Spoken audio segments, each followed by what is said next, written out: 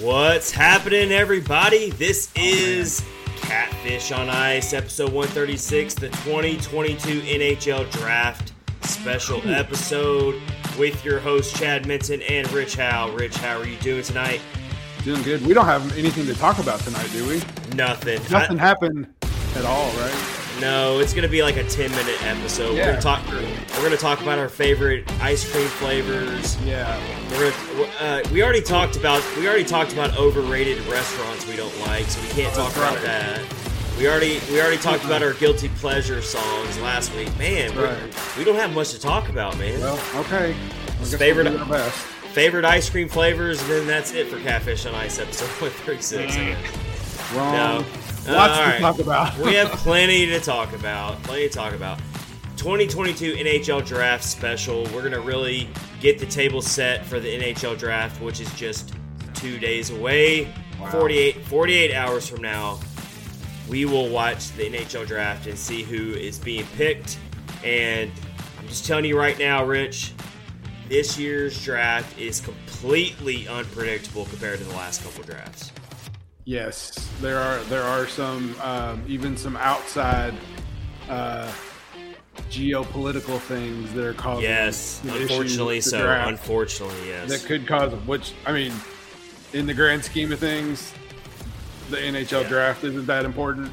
But exactly. There are some things that are causing some issues that could cause some issues with some of the Russian-born draftees. So unfortunately, yes, and you know what? It sucks for those players. But again, like you said, put it in perspective. Yeah, for real. Outside of the scope of the NHL, which is what we talk about, there's much more serious things going on with that. Yep. But you are right though about that, Rich. It does add a wrinkle to the uncertainty of this draft. Mm-hmm. But also, it's uncertain because even though it seemed like a more normal season last year, the scouts are still getting caught up on all of this. And a lot of these players that are going to be drafted this year really only have one full year of body of work. Yes. So you're kind of like swinging in the dark here, hoping that 1 year, great year from this certain player is a precursor to what they're going to do. So it's a tough business for the scouts. Very strange, for sure. These dudes didn't play a lot. I was listening to the Dauber podcast. Yes. The prospect, the final one before the draft, and they were talking about that. Like, some of these guys didn't even play for a full year. Like, they had no competitive hockey for a year, so until this season. So crazy. We are going to talk about who we think the Predators should take at number 17. That's going to be a tall order right there of itself because it's so hard to predict who's going to be on the board still then. But I will say, Rich, we should all be really excited right now as Preds fans because based on what the Preds need, which you're not going to change my opinion on this, they need a dynamic, high upside, scoring type of player. Mm-hmm. That's what they need, even if it might be a risky pick. Maybe the player doesn't play much defense. Maybe the player has some weaknesses in other areas. If they have a raw talent to put the puck past the goaltender, sign me up. And there are a lot of players in this draft class who do just that. And so I'm really excited right now about what the Preds could take. Yep. But I did read they haven't taken a defenseman since 2017, so they might go that route. They might. They might also trade up in the first round, which we're going to try to answer that question to see if we think they should actually do that. We're going to talk about all that. You know what? We do have some non-draft talk to have tonight because a couple things. One bigger than the other. Rich, unless you were like asleep for the last 48 hours, which maybe you were, maybe you're getting caught up on sleep, but you might have missed that the Preds made kind of a trade. We're going to talk about it too. They traded for Ryan McDonough of the Tampa Bay Lightning, so you're going to have to like a Tampa Bay Lightning player all of a sudden, Rich. Two-time Stanley Cup champion Ryan McDonough. All of a sudden, you like a Lightning player now, Rich. All of a sudden. Man, It's the Brad Marchand effect, you know. Like everybody hates his guts unless he's playing on their team. Did you see real quick? Did you see his Zoom conference with the media and his daughter? 10 seconds in, opens the door and he gives her the finger, like, "Hey, you wait a second." I loved it. It was so adorable. It was so cute, and she, hey, credit to his daughter. She listened. Yeah. And she shut the door. And I really want to know what was so important. Who knows? We will never know. We will never know. She might have needed him to go play dolls or ride a bike with her or something. Who knows? But that's what normal people have that happen all the time. People that work from home, your kids come in, make an appearance on the video. He's just like a normal person. It was very relatable. $2 a year. It was very relatable for Predators fans. I know they're going to love Ryan McDonough. I actually have a lot of respect for the player. We're going to talk a lot about what the impact of this trade is for this team going into next year. That's going to be fun. We got to get you the latest on the Philip Forsberg negotiations. This is pretty much a weekly segment now on this podcast, unfortunately. But we still got to talk about it, Rich. We still got to talk about it. And then, let's see. We got some awesome guests that are going to be at the end of this episode. Alex McLean of Dauber Hockey. Yes, the Dauber Hockey, which is one of the best sites out there to get all your information on prospects, on players, on all that stuff. Alex McLean, who is the Alex McLean, associate editor of Dauber Hockey, was kind enough to join us for about 30 minutes to talk about the top Preds targets at pick 17, should they trade up, all the stuff we're going to talk about tonight. Yep. He gave us his expertise, so you need to stay tuned for that. And then also, a fellow friend of the podcast, Mason, Blues Fan Reacts, joined. He's been on the podcast before. Oh, that's right. Yep. He's a really, really solid dude, even though he is a Preds fan, or a Blues fan. Yeah. But it's okay. We forgive him for that because he's a cool guy. He also joined us, and he wanted to talk about the draft. He's been really diving into the draft class.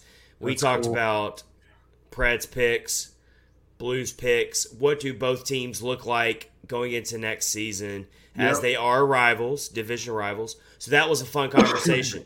So this episode 136 is jam-packed for you tonight, folks. Stuff. And somebody is here we haven't seen in a little bit. Okay. Stupid Seal. I still love that name. Yeah. So what are we looking at this year, boys? What do we need? We're going to get into that. Draft-wise, we don't know, but we need Philip Forsberg re-signed, and then we need like a Johnny Gaudreau type player, maybe a new general manager. Just all sorts of stuff. Who knows? Save the free agency talk for next week, Rich. That's right. Yep. We're going to talk about that next time. There's a little bit of a tease for everybody, folks. Next week is our free agency special episode. The night of free agency, next Wednesday. Set your calendars. We will really be giving all of our emotional reaction to what happens on free agency day. I'll be doing it from a hotel room because I will be en route. I'll be en route to my new home in Tampa Bay, St. Pete area in Florida. So that'll be fun. I don't even know what hotel room I'm going to be in yet or what city I'm going to be in. But I will tell you that we will not miss our free agency episode next week. Won't happen. You promised me your face isn't going to be painted blue. I'll do it from a gas station if I have to. We will, from my phone, we will do that episode. You're not going to paint your face blue and have a lightning bolt on your No, I would never do that. Okay. I would never do that to you. I was a little worried about that. I would never do that. Never do that. I just pictured you like crossing the Tennessee state line and like stopping and putting your Tampa Bay Lightning flag on your antenna. And first, peace.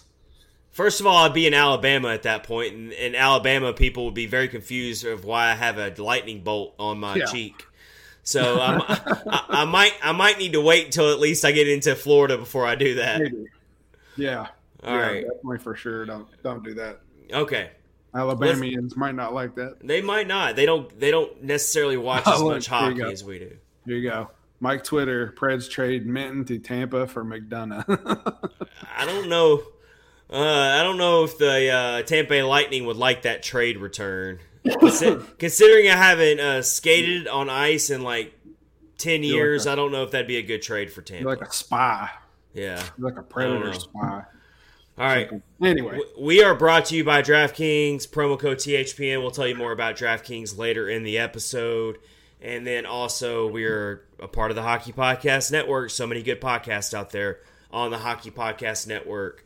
All right, let's get into it tonight. Let's first, Rich, talk about how the Preds are picking at the 17th overall pick. Again. And I know it feels like it's no man's land. And you're not high enough to get a generational talent, but you're not far enough back to still get a good player. No. But let me make you feel a little bit better right now. There are so many good players. There is a plethora of good players in this draft class this year that can fit exactly what the Preds need. I'm talking about offensive talent, versatility. Can you play center? Can you play wing? Can you facilitate an offense? That's what I'm seeing from this draft class. And even if the Preds don't trade up in the draft in the first round, which I still think they should think about it, but even if they don't, there's going to be somebody available. Yes, I agree. That's going to be a really good player. Yeah, for sure. I saw it looked like there was a lot of centers. But there were a lot of like, center winger type people, and then some are just like wingers, which is good because that's definitely what the Predators need to have that on the radar to pick a winger. Here's one player that everyone's talking about right now that seems very realistic, very possible, and that is Frank Nazar, who is a player who has a lot of talent and a player that can really fit what the Predators need right now. And it feels like they would not have to trade up to get this player. Frank Nazar played for the U.S. National Development Team and in the USHL. He is actually ranked the number 5 prospect by Dobber Prospect pre-draft. But prospect rankings don't necessarily mean that's where you're going to be drafted. So just because he's ranked number 5 doesn't mean they're saying he's going to be drafted at number 5. Yeah. But let me just share what they say about Frank Nazar on Dobber Prospects. One of the most skilled prospects in 2022, Nazar's skating and stick handling are top of the class. Quality as the elite prospect boasts great dual threat offense with both a refined shot and an adept playmaking. His defensive game isn't great, but it isn't a glaring weakness either. So you've kind of got a two-way player who can do both ends. And I've seen Frank Nazar all over mock drafts, but he definitely seems like a player that could slip to the Preds at number 17. Yeah, I was looking at I'm on Dobber's website right now it is called the Scouting Team's Final Rankings. Okay. The draft. They actually have him at number 4 on here right now. They moved him up. All right. Yeah, that doesn't. I mean, like you said, that doesn't mean that's where he's going to go or anything. But, yeah, I mean, 4 is pretty strong. So, he's a player. He's a good all-around player. If he's somehow on the board when the Preds pick at number 17, you take him. Oh, you absolutely take him. Hello, Lindsay. Our good friend. What's up, Lindsay? So happy to have you on here tonight. For sure. All right, Rich, throw a player at us. So I found a guy who is hovering around 17, actually, and I just want this dude for his name, and that is Jagger Firkus. Have you seen that guy? Yes, I have. Okay, so I watched a video of him. I actually have his stats right here. So he played last year. He's 18 years old. He played in the WHL for the Moose Jaw Warriors. He played in 66 games, 80 points he got, 36 goals, 44 assists. Yeah. I watched some video of him today on YouTube. He has got a wicked shot. Like, it's really, like, he's very can place the puck wherever he wants pretty much and score. There's two downsides to him. He's only 5'10", and he only weighs 150 pounds. Oh, that's pretty small. Yeah, that's a little bit of a he's it's a a little bit of a littler red guy, flag. but if they can get him beefed up a little bit, I think it could be a good thing. Rich, did you see his NHL comparable player? I did not. I think you know this player. His NHL comparable player is Mikael Granlund. Oh, well, there you go. There you go. He does have a great name, Jagger. That's like Furcus. I mean, that's just amazing. It's he's this year's Gunnar Wolf Fontaine. That's what we'll call him. Yeah, I don't know if you're going to top that name though, Gunnar Wolf Fontaine. You're not. That's amazing. I got a player who I'm not sure. He's a very polarizing prospect in this class. Not sure if he's going to slip to the Preds, but if he does, it's going to be really hard to look away, and that is Connor Geekie. Oh, yeah. All right, so he is obviously got NHL bloodlines in him. You know the name. Absolutely. But he is a player that's really hard to pinpoint where people think he might land in this draft. He WHL, he played for Winnipeg. Here's the really big drawing point for me on Connor Geekie. He is a big-bodied center. He is a player who can develop into a dominant top six center eventually. And it's always eluded the Predators. They've never been able to find and draft that big-bodied center. And so it's going to be really hard if somehow he does slip to number 17 to not take him. Yep, for sure. So the website I'm looking at has him at 31. Like he dropped down, I guess. But I don't know. But we don't know that. I mean, he could be picked wherever. But, his brother is Morgan Geekie. I guess it's his brother. I would assume it's his brother. Morgan Geekie of the Hurricanes. The thing about Connor Geekie is he's a very high-risk, high-reward type of player. So he's boom or bust is what they like to say. So he can he has all the raw tools to be a massive home run type of pick. But he also has a lot of glaring weaknesses in terms of his skating and other tools that you would like to see at this point that could lead him to be a bust on the NHL level. So that's why he might slip to number 17 possibly. And then he could end up being a steal. I still think he's probably going to go in the top 15 and the Preds won't take him unless they somehow trade up for him. But I still wanted to bring up Connor Geekie because if he slips back to 17, if he's one of those players that unexpectedly falls in the first round, which every year you see a couple players who fall back in the first round who no one expected to fall back. So that's a player everyone should look at is Connor Geekie. For sure. Yeah.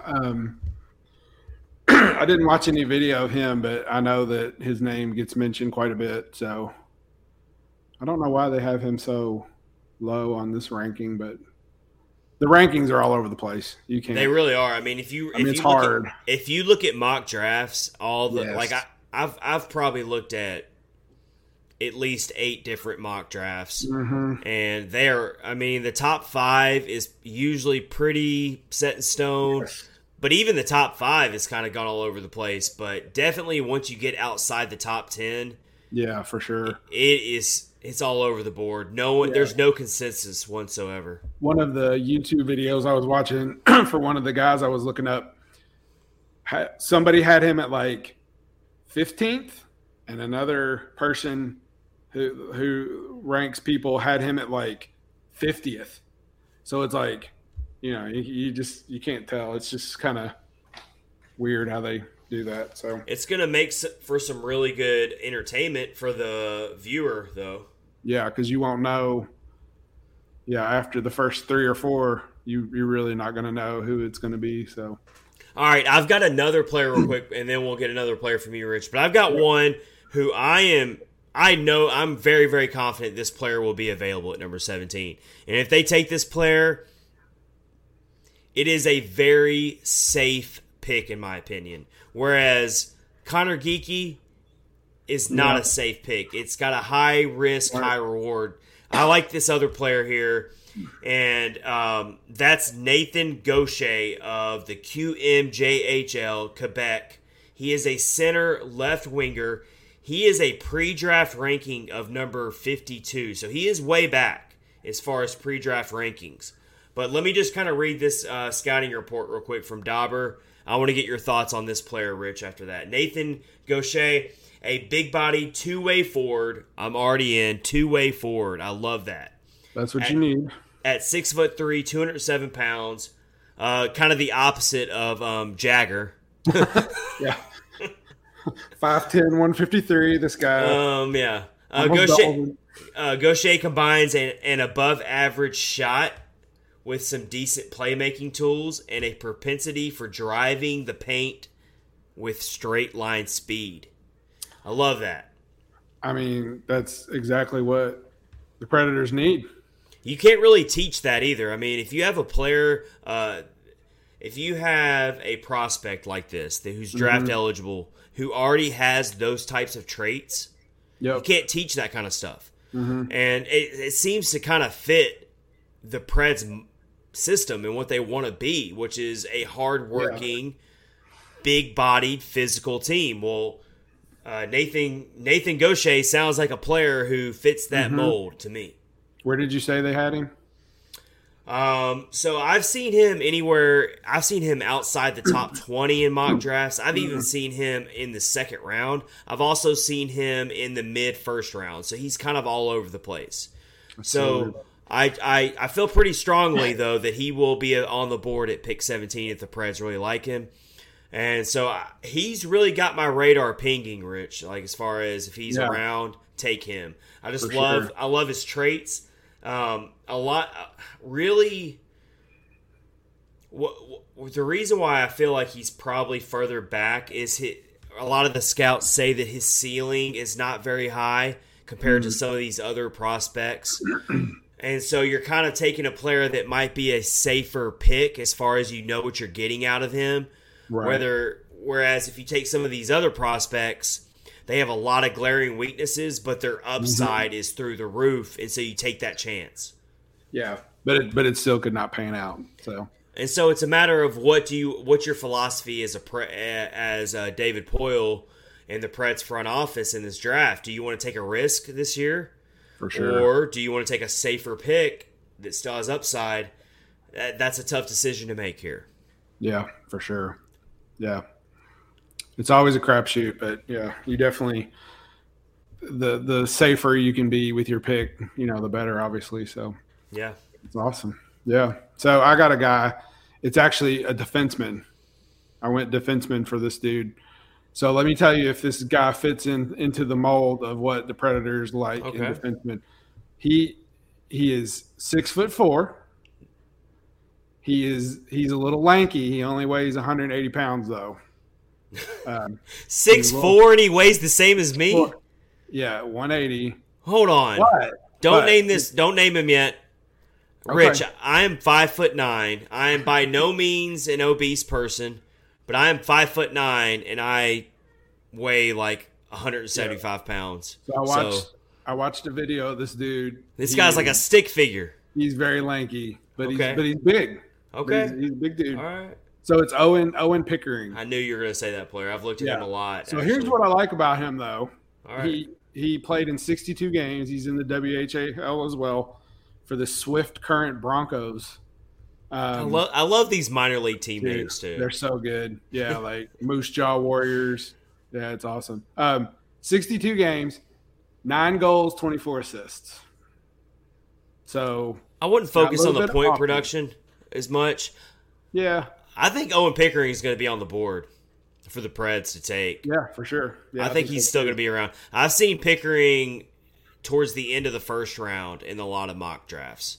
So, so where did let's see. The thing about this is I'm not totally against the Preds taking a defenseman at 17th pick, but it's all a matter of which player are you going to take at pick 17 if it is a defenseman. For sure. Because let's be honest here, David Ferentz, we still don't know about him. Nope. We all perceived him as being the next defenseman in line eventually, but he's not on the same development track that we would like to see right now. It doesn't mean he's not going to work out eventually, Nope. But then you look at Jeremy Davies. We expect him to be next in line possibly. You've got Ryan Ufko, who's really shooting up the prospect pool. We feel we feel pretty confident about him. Mm-hmm. But the prospect pool is getting a little thin at defenseman right now. So I wouldn't be totally against the Preds maybe taking a defenseman. Owen Pickering, his NHL comparable is John Carlson, according to Dauber. But yeah, I mean, obviously his big frame is what draws you in. You put some weight on it, a little bit of muscle, and also in a lot of his scouting reports, they note that he's got the ability to eventually be a power play like player. Oh yeah, there you go. So basically, like think about how Ryan Ellis was on the power play all those years. You're thinking Owen Pickering could evolve into a player like that. So if that would end up being the case, that'd be a great pick for the Predators. Absolutely, it would. For sure. It really wouldn't surprise me that much at all if Owen Pickering was picked by the Predators on Thursday. That would not surprise me at all. The mock draft I was looking at had him going 20th to the Capitals, but I mean, if he's available, I think it would be a good pick unless they can trade up, which we're going to talk about too. Yep. So I've seen other names. I've seen tied. Another great name, Rutger McGroarty. Have you heard of? Have you seen this guy? Yep. He's been drafted to the Preds on some mock draft boards as well. Rutger McGroarty, another great name. I'm interested to see. Like, he's another center left winger, so he's another versatile player. Played for the national development team for Team USA. He's another big player as well. He's another really big-bodied player, 6 foot, 205 pounds. He can give you a center position eventually. So, but I would say between Owen Pickering, Rutger McGroarty, and Frank Nazar, out of those three players, I feel pretty confident it's going to be one of those three. Yeah, there's actually another defenseman though, Liam. I don't know how to say his last name. You're gonna have to go. You're gonna have to go for it, Rich. You already put yourself in this corner. You already put yourself in this corner. Bichsel, Bichshel. I don't know. He plays for Leckland, which is the Philip Forsberg has some ties. It's for the team from his home country. It's also the team that that goaltender that we used to have that only played twice. Oh, this guy's massive. Yeah. 6'5". Dude, yes, that was the whole reason I looked at him, because he's big, but John Hines likes big defensemen. So the point production not much, but defensemen don't have to be goal scorers as much as we'd like them to. So yeah, I don't want to see them take him. I'm sorry, Rich. No. Why is that? Why do you not like him? I just don't think they need another big-bodied, lanky defenseman right now. They don't. Not now. The prospect. Well, no matter who they take in this draft at pick 17, that player's not coming into the team next year or anything like that. So we know that. Yeah. But I don't know. I pulled up on the Predators website. They have the players in the system section or whatever, and there's like Chestikov, Davies, Ferentz, Prokop. Prokop is developing very well as well. He is. We can't leave him out. Ufko, like you said, but I don't know. It wouldn't hurt to get another dude in there. I mean, they're obviously going to probably go heavy with defensemen later in the draft. They got 2 picks in the 3rd round. They got 2 picks in the 4th round. So they don't have a 2nd-round pick. That kind of stings a little bit. Yeah, that's weird. And I think where that 2nd-round pick went. We've talked about it plenty. Yeah, don't bring that up. Jeremy Lazon. Don't bring that up. I already did. I like it. I'm good with it. It's too late.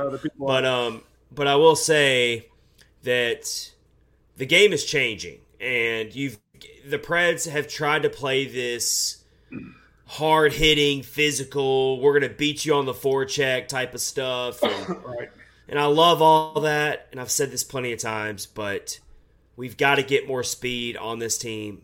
Maybe not immediately with this draft class, obviously, but you got to start stockpiling some really dynamic offensive players, and they've done that in the past couple drafts already by Philip Tomasino. Look at what he has done. He was the first round pick in 2019. It looks like that was a home run, great pick.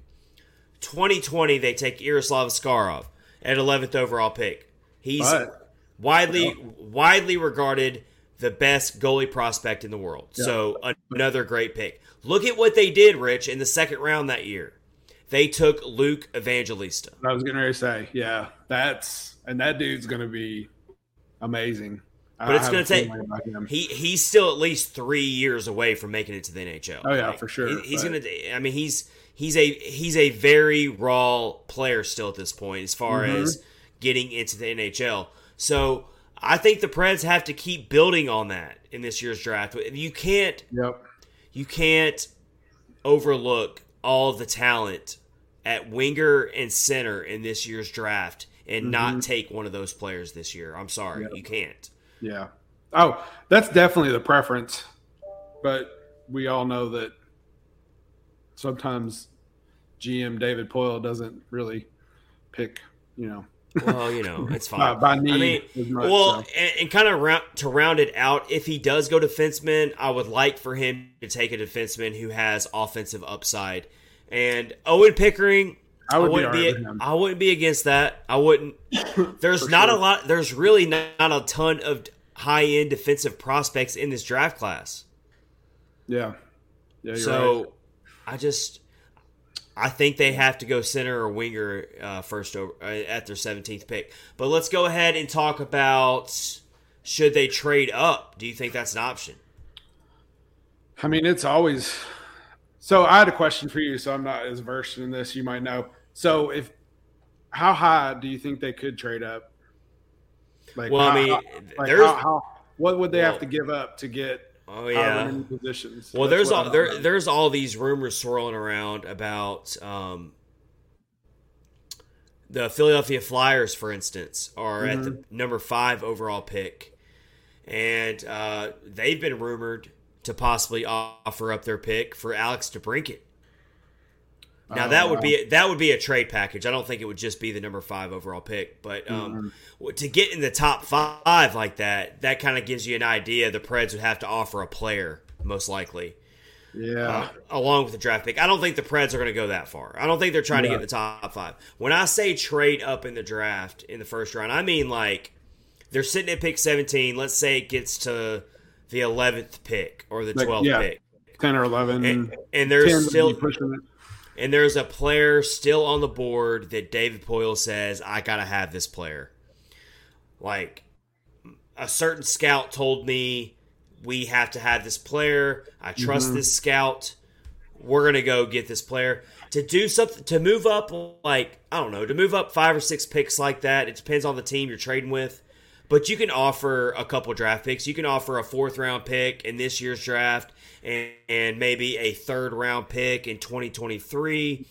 You don't have to necessarily offer a player to move up a couple picks. Like normally, when you're moving up a few picks in a certain round to get a player you want, all you're doing is just offering a couple extra draft picks to a team. Yeah.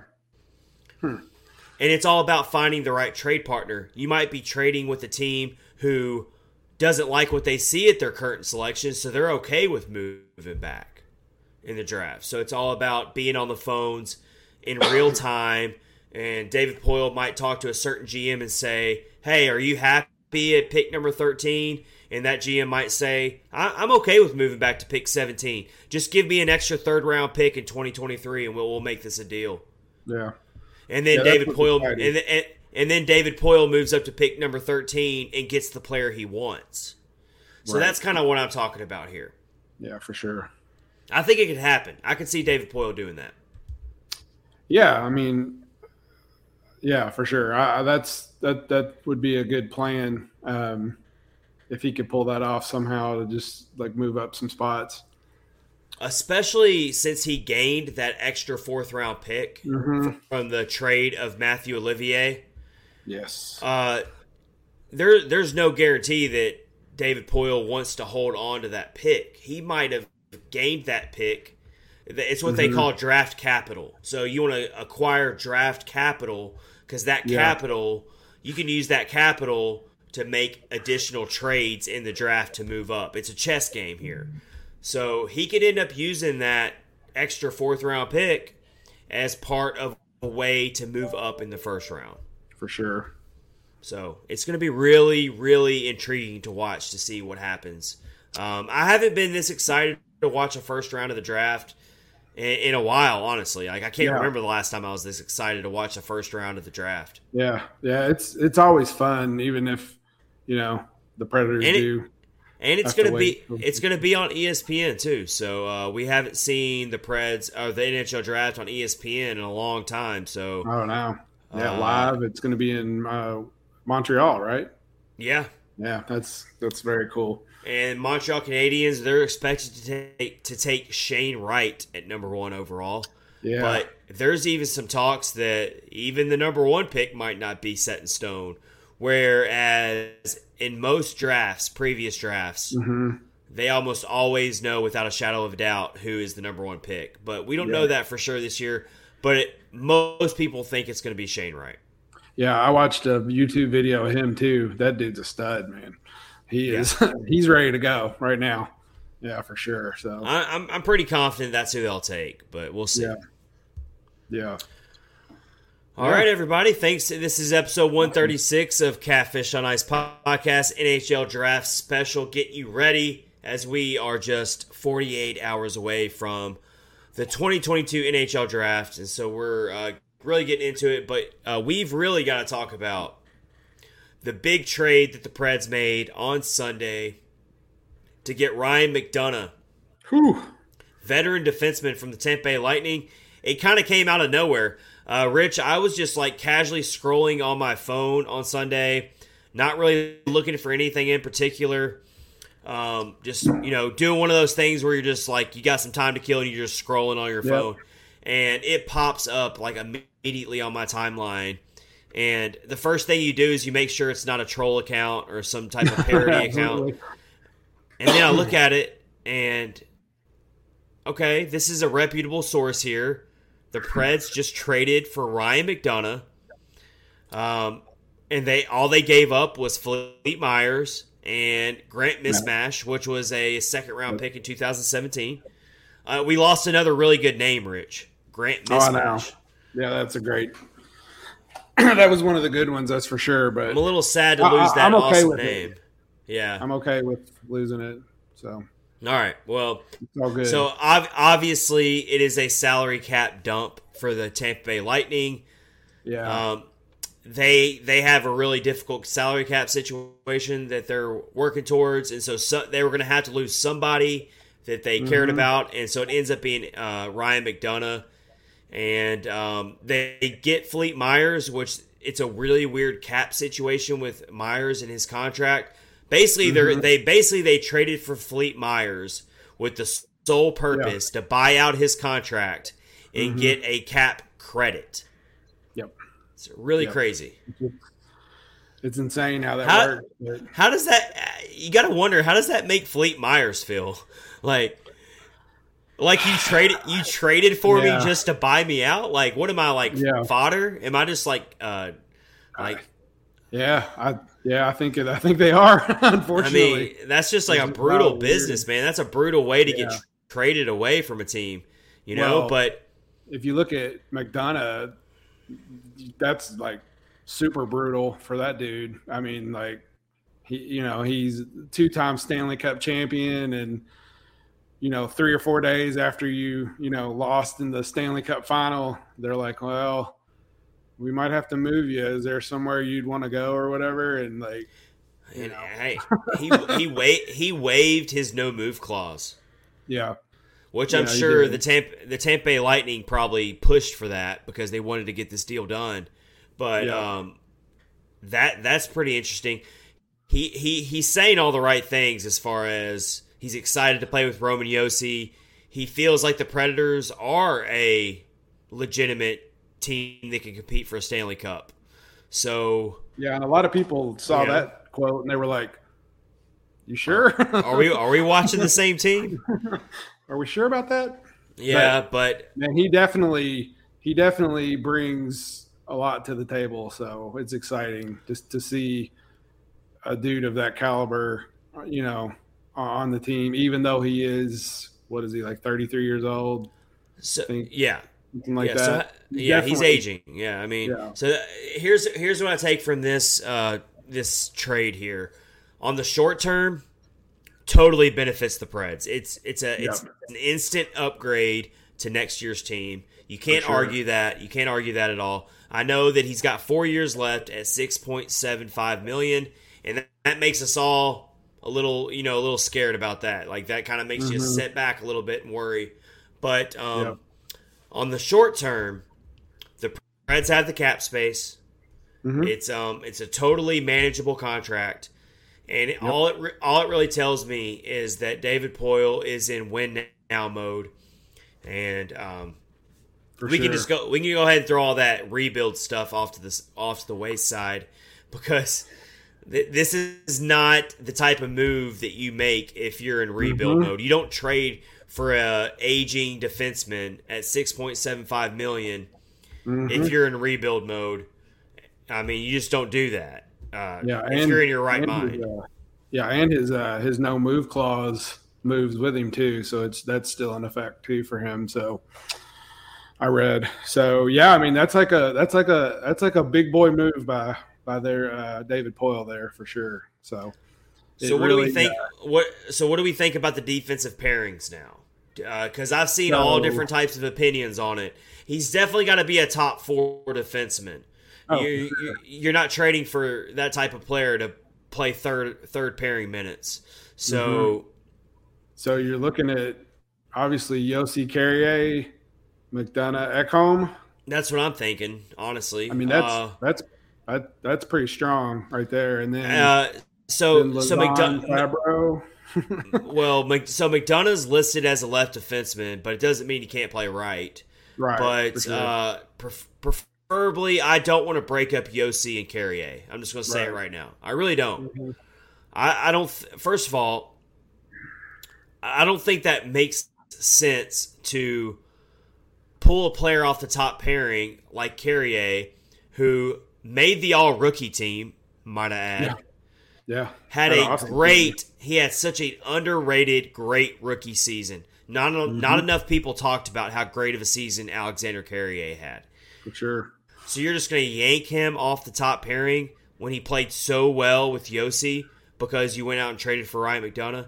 I'm with you, Rich. I think McDonough fits better on the second pairing with Matthias Ekholm. And then you got to figure out what you're going to do with Dante Fabro. Yeah, I mean that one of two things. He's either going to be playing with Jeremy Lauzon on the third pair, or he's going to get traded in a yet as unseen move by David Poile. Yeah, I mean, there's been talk about it. We've heard it. Dante Fabro is a trade piece now. Yeah, for sure. He is absolutely a trade piece. I mean, unfortunately, but also I could see it. Because he's actually your best trade piece if you look at the team right now. You're right. Yeah, if you're looking at realistic trade pieces, of course we would all love to find a way to maybe trade off Ryan Johansson to get that contract off the books. But realistically speaking, there's a lot. Right. There's a lot of teams out there who would love to have Dante Fabro, and they would be all ears on trade discussions if you throw Dante Fabro into the mix. And now that you have Ryan McDonough, you have a little bit more leverage to maybe trade away Dante Fabro. Yeah, so if he goes, then I guess you're looking at Lauzon, Borvieski as your third pair. Yep. Hopefully Borvieski can stay healthy. And you could also hit the face with sticks and stuff like that. And I know that we've already talked about Matt Benning probably being gone, but I'm just being completely hypothetical here. If they did trade Dante Fabro away, then I could see a scenario where they do re-sign Benning for another $1 million cheap contract. So then suddenly you have a little bit of a depth. You keep Benning around. No one, we all agree that Benning's a good enough player to be a rotational player. Mm-hmm. Yeah, for so sure. If Fabro's out of the picture, you can maybe find a case to keep Benning on the team. Yeah. I mean, that would be a good move, because that him and Borowiecki play well together. So it's very. I mean, it seems very. That's the biggest ripple effect I get from this trade is Dante Fabro becomes expendable now. Yeah, unfortunately, but yeah, I mean, what did you say though? That makes absolute sense. Like he's the best piece that you could move. But if they don't move him, then you would think, yes, you're gonna. I mean, that seems like a weird mix to me, though. Dante Fabro and Jeremy Lazan, and then you still got Mark Borowiecki on the books for another year. Do you really want to? Do you really want Mark Borowiecki riding the bench all the time? Like, it seems like a waste.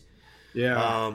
Well, and also that's kind of a little bit of a downgrade position-wise for Fabro because going down to the third pair because he's usually with Matthias Ekholm, or I think he moved up to the first a couple times. He has, yeah.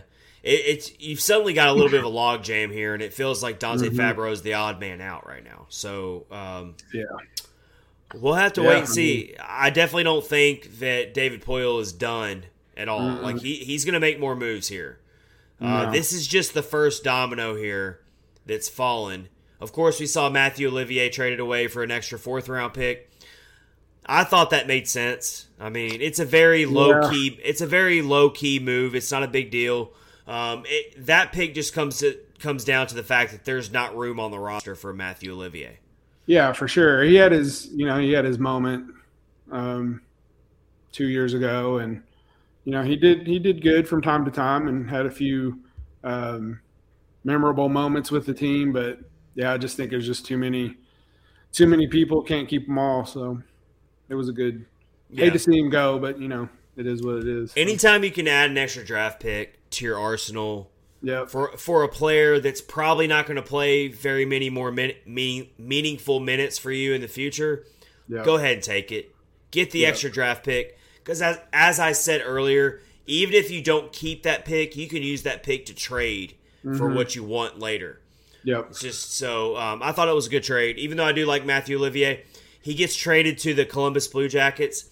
I think that's a good landing spot for him, actually. I think that that's a type of team where maybe he can find 4th-line minutes and get a little bit more playing time. So it could end up being a really good trade for both sides. Yeah, for sure. Yep. So Au revoir, Matthew Olivier. Yes. Hey, I'll never forget that one, and you can look up the image all over the place. He's probably had 2 or 3 fights where his battle scars, man. Oh. I mean, he's just got blood like rolling down his face. That guy was a bulldog. Did you see the one when the fight when he was playing with the Admirals, where he just pounded this guy's face and like. His visor, the other player's visor, not Olivier, his visor was totally red. Yeah, like, on the inside. The dude he's a brute, man. But yep. We need you to score too. You can be a brute, but you got to score as well. Well, we're gonna miss that for sure. But we don't need more of that right now. We need more of the pizzazz and the fancy stuff. The highlight reel type of stuff. Yeah, that's what we were talking about earlier. Like toward the end of the Laviolette era, they tried to do that and they got beat up all the time. They were trying to be fast skaters and they got beat up. Now this time they're beating everybody up. You got to find a healthy balance here. We got to meet in the middle. Let's meet in the middle here, and then we might have something going. And I think they're trying to do that right now. So awesome. So I really do feel like Ryan McDonough is going to be a big benefit to this team. Yeah.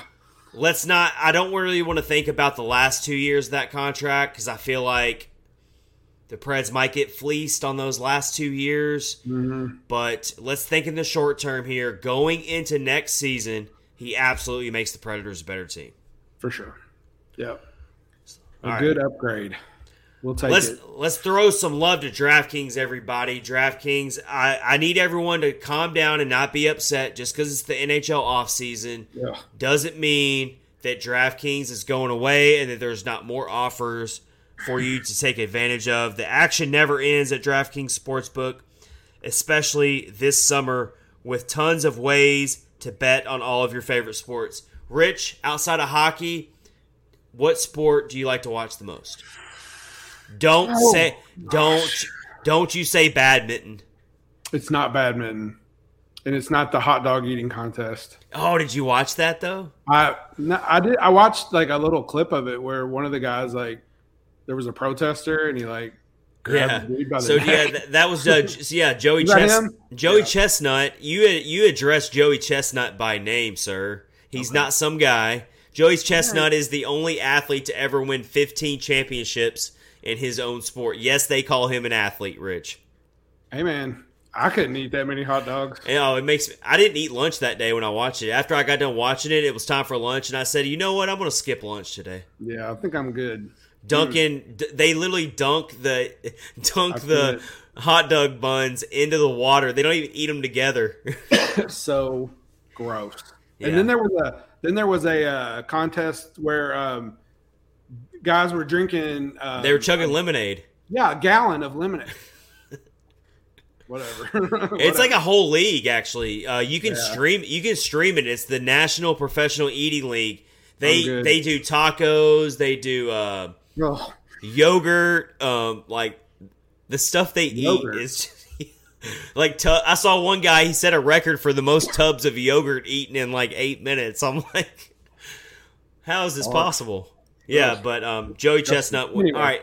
So that's not your second favorite sport. What is your second favorite? Man, that's a good question. I don't like watching NFL. All right. I don't follow it a lot, but I do. I like gotcha. watching. So you're a one sport guy. You're very loyal to NHL. Yeah. Fair enough. I would say that's Well, I'm kind of in baseball mode right now because there's not a lot going on. So like I'll dabble in some baseball this time of year. I'll dabble in a little golf. You've still got Nashville SC soccer going on, so I'll dabble in that. I'm kind of all over the place this time of year because until football season starts and until the fall gets here, this is kind of my time of year where I like stream a lot of shows on like Netflix and stuff. But for sure. Be that as it may, there's still plenty of sports on that you need to get into with DraftKings Sportsbook, as we just said. And right now, the offer is: download the DraftKings Sportsbook app, use promo code THPN, make your first deposit, and get a risk-free bet up to $1,000. That's promo code THPN, only at DraftKings Sportsbook. Minimum age and eligibility restrictions apply. See show notes for our details on getting gambling help and reaching out if you need any type of gambling help. We've got the information there for you to do that. What's really cool about this is you can throw down on all the major action for baseball, golf, MMA, and much more. Plus, with same-game parlays and spreads, money lines, over-unders, props, it makes the betting very easy and so many different options. It's safe, secure, and reliable. And you can deposit and withdraw your cash whenever you want. So, yeah, plenty of sports out there to get into with DraftKings Sportsbook using promo code THPN. No one be upset just because it's the NHL offseason. There's still plenty out there.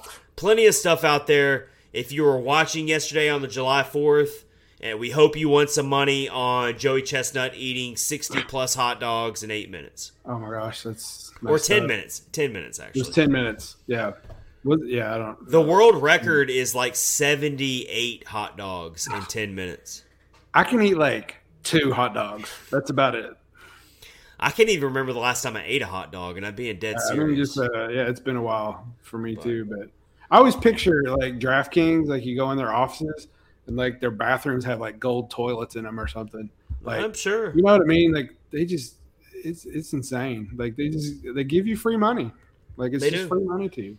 Yeah. So if you're not on there yet, you got to do it. Yeah. They're giving you a risk-free bet right now, so go do it. For sure. All right. Are we moving on? Because we got some comments to get to real quick. Yeah, share some comments right now. So we got Mike Twitter. Any clue on the exact date of the schedule release? I can't wait when I'm planning a trip to Nashville. They released the preseason schedule. I did see that. And I'm a little bummed because there's only one game that I could go to. It's like on a Friday night. Yeah, they're playing the Florida teams again. They're playing 2 games against the Florida Panthers and 2 games against the Tampa Bay Lightning. And then they're playing against SC Bern. Is that the name of the team? Oh, yeah. That's the international game. Yeah, that's where Yossi's from.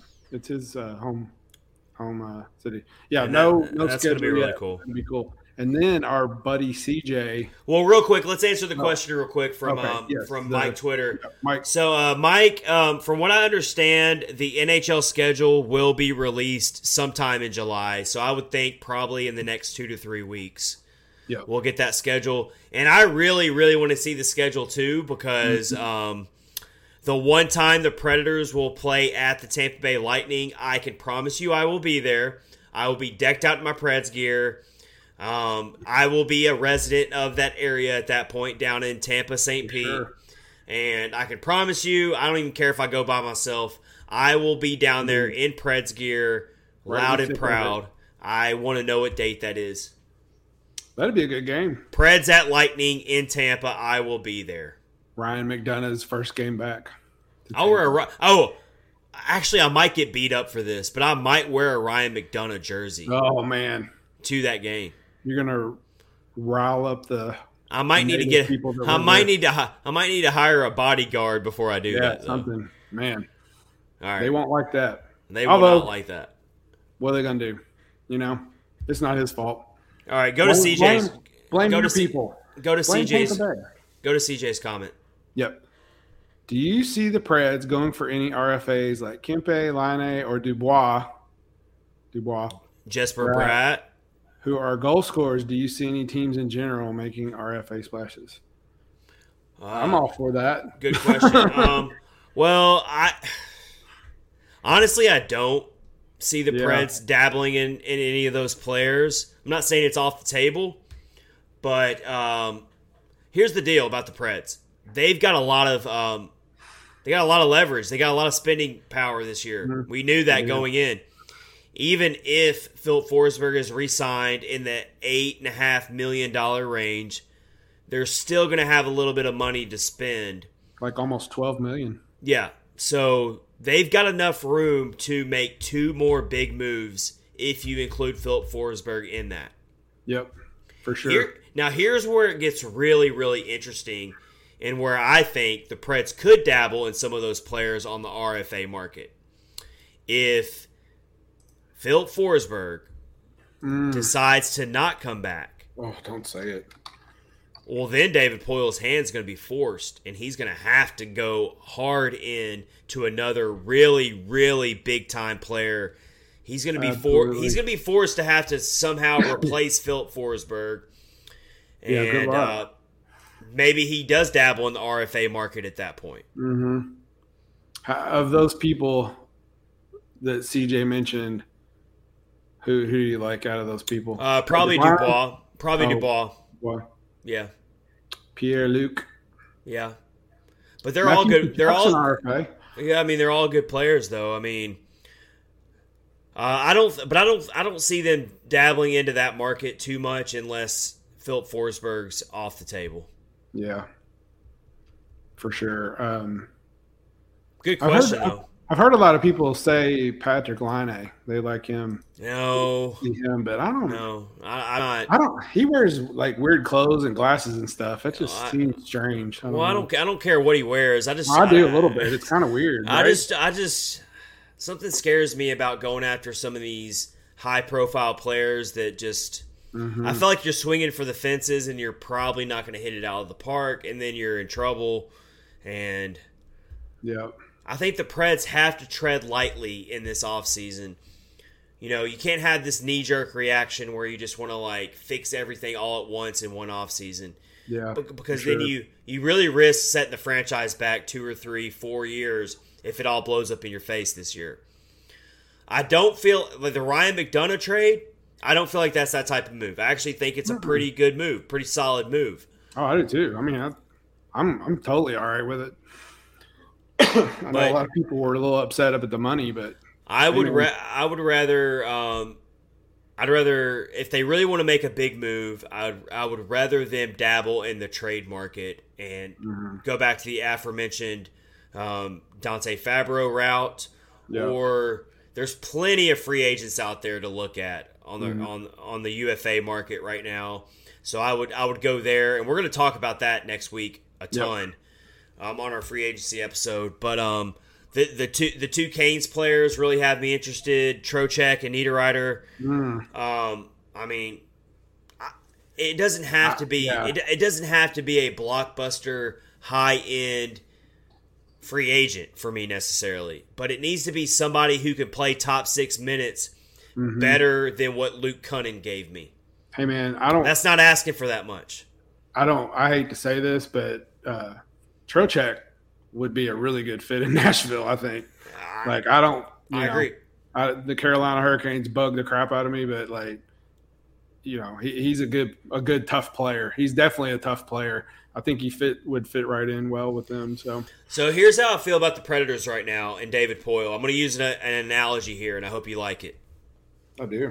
It's going to be cool already, I can tell. David Poile is basically the equivalent of if one of us got given a $1,000 Amazon gift card and someone said, you can go on Amazon with this $1,000 gift card and you can get whatever you want. Wow. That's where David Poile's at right now. He can. Yeah. That's what he's seeing right now on this in this whole landscape right now. When it comes to when you combine the draft class, I know that's not spending money necessarily, but when you look at all the intriguing draft prospects they can look at, when you look at the RFA market that CJ just brought up, when you look at the trades that are available, when you look at the UFA market, and you look at the money that David Poile has to spend. He's seeing it right now. He is shopping. He is for sure shopping.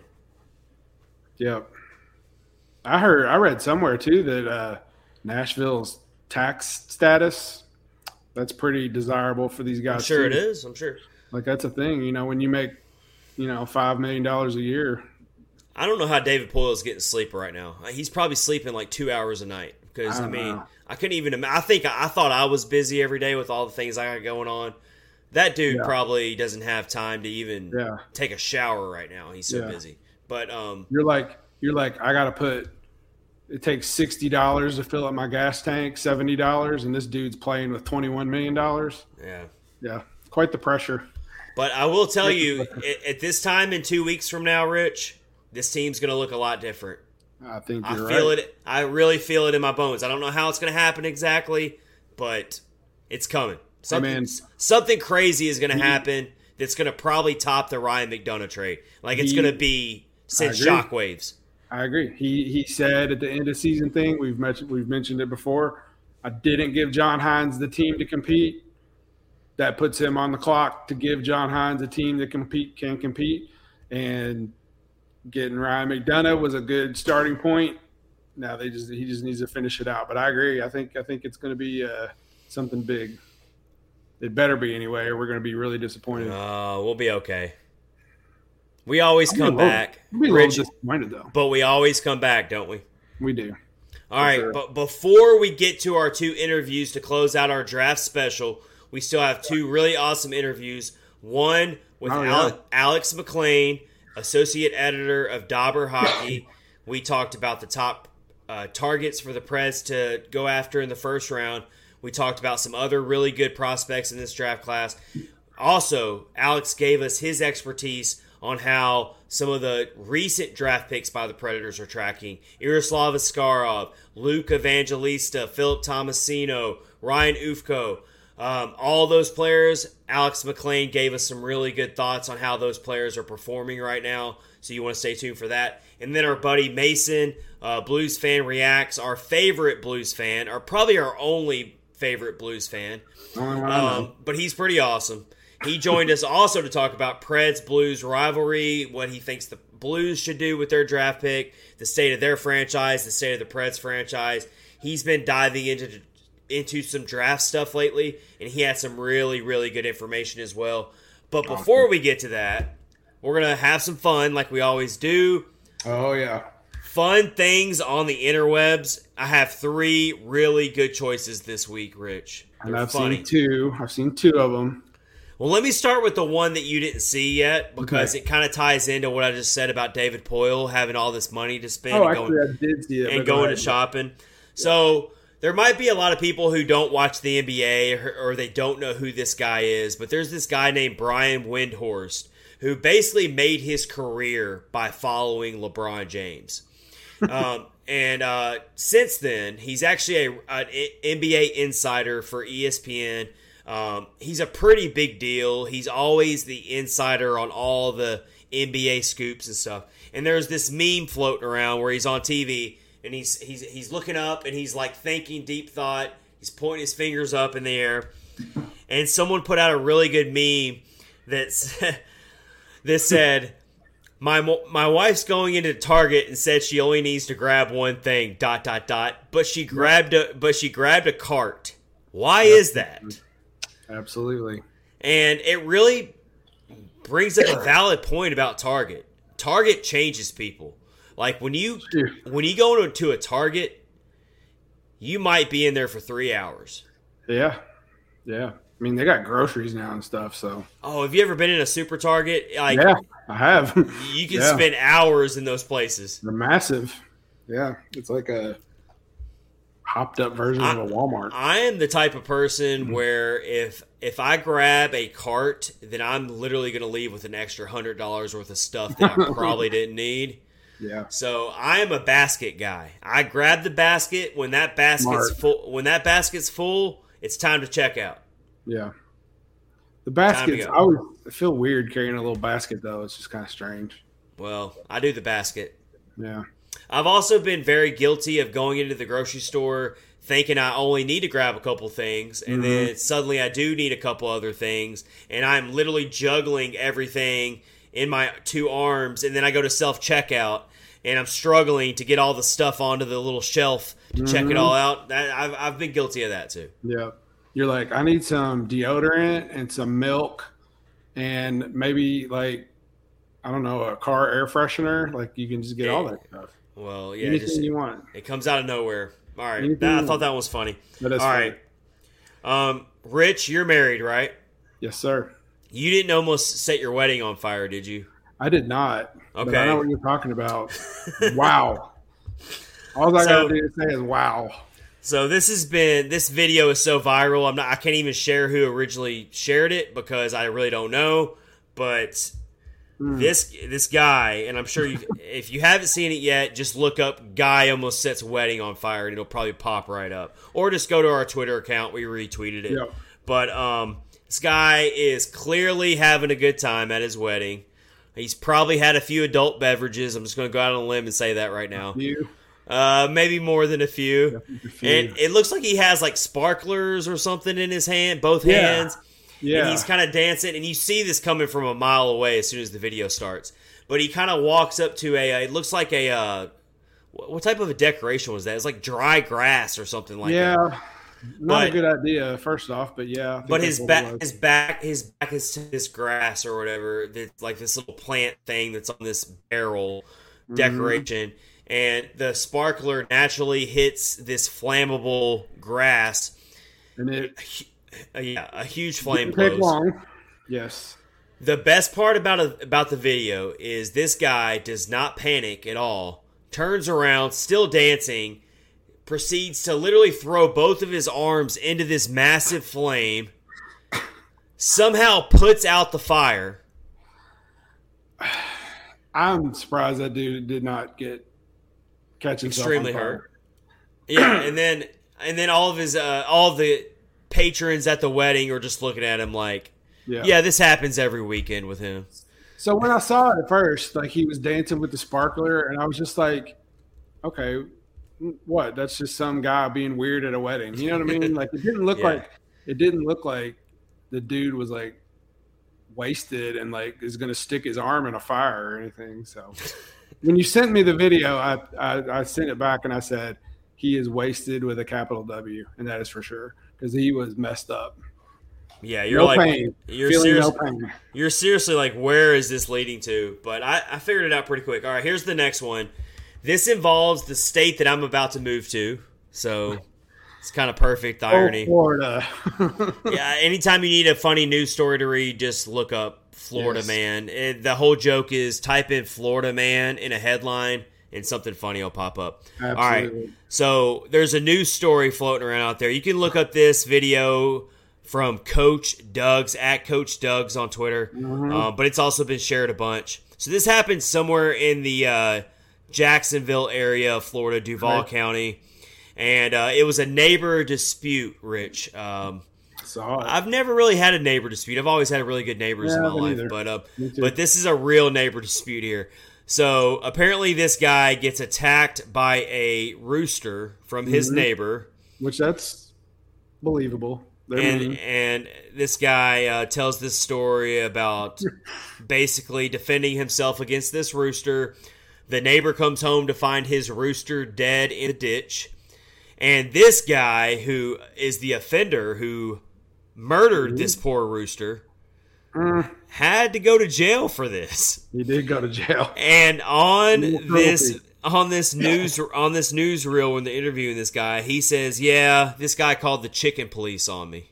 Yes, which translates to animal control, but yes, chicken police will work. Chicken police is all right. Chicken police will work in this situation. And then he ends the newscast or the news interview by saying, "Chickens die every day at Popeyes, at churches, at KFC." Yeah, man, Florida, right there. Chicken dispute. He said something like, he said it jumped up and was like grabbing my neck. And all that stuff. When he went like this, he was like, "It was on my neck." Yeah, I don't know. I'm kind of on the side of the guy that, I mean, I love animals. I really do. But if a rooster attacks me, I'm going to defend myself. I'm going to tell you. So, yeah, when I was younger, we lived in the country, and we actually did have chickens, and roosters are mean. They are very territorial, and they will attack you. So, yeah, if it's me or a chicken, yeah, the thing's going to get – he said – the guy said, "I tried to kick it," or something. Or like, I don't know. You got to go watch the video. It's hilarious. It's and I thought it was fake. I thought – because a lot of times they'll put out fake news stories that seem real, but they're not real. No, this is 100% real, so everyone needs to go watch it there. It's they were hilarious. Actually – the two guys were like arguing in the yard, or like one was in the street. During the news story. Yeah, they didn't play the audio of that, but I'm sure it was probably pretty colorful. That's probably why they didn't play it. All right, good stuff. That's what makes Florida, Twitter, man. That's what makes Twitter being free like so awesome, because you get to watch stuff like that. Yeah. But all right, good stuff. Awesome. We are going to send you over now to our interview with Alex McLean of Dauber Prospects, Dauber Hockey, to talk about Preds draft targets on this NHL. Well, we were talking NFL earlier a little bit. Right. Yeah, NHL draft special. And then after that, Mason of Blues Fan Reacts is also going to talk about some draft coverage. So 2 awesome interviews coming up right after this. This is Catfish on Ice, episode 136. We will also see you next week for our free agency special episode, July 13th. On a Wednesday. July 13th, the day of free agency, we will be doing a special episode. I will be in a hotel somewhere in an undisclosed location. I have no clue where yet. A secret bunker. Yeah, I'll be in a secret bunker somewhere. Maybe in Alabama. All right, everybody, enjoy the interviews. This is episode 136 of Catfish on Ice.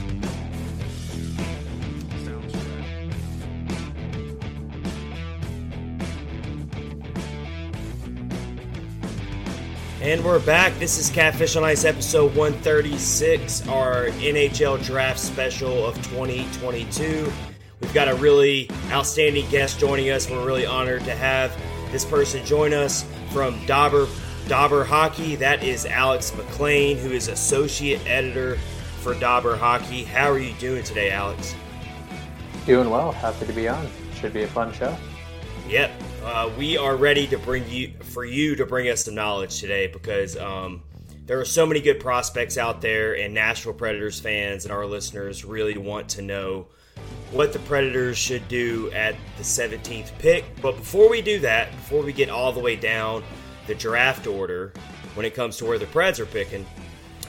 Really, really want to know the top part of the draft class here is loaded with so many good players, highlighted obviously by Shane Wright. And I just, first of all, I want to thank Dauber Hockey, because they were really nice to send me a copy of their 2022 Fantasy Prospects Report, which is, I haven't been able to put it down. Like, I've been so sucked into it. There's so much good information, over 200 pages of content that you need to go check out on Dauber Hockey right now.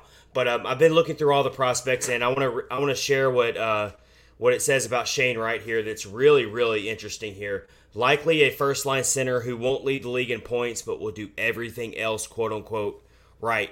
So, Alex, first of all, tell us about the top part of this draft class with Shane Wright and some of the other players.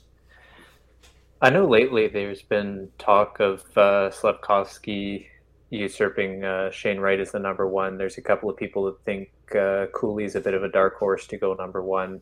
And it's up to Montreal who they think the top guy is. But in my mind, it's still Shane Wright. He's the top guy in the class. He has the highest ceiling. He's able to do anything you need him to do. He can be your number one center. He can take defensive faceoffs, play on the power play, the penalty kill. And he's just such a smart player. He can play with whoever he needs to as well. Whether you have a bubble hockey team, whether you're trying to load up like Colorado, he can play with skilled wingers. He can play a bit more of a down low, grinded out game. And he just has that ability to kind of change his game to thrive in whatever situation he's brought into. And I think that's just impossible to pass up on as the top guy. He lost a big developmental year with the COVID shutdown of the OHL. And I think that was partially why he didn't really show this year as well as we might have expected from somebody with exceptional status, from somebody who's expected to be the number one overall pick.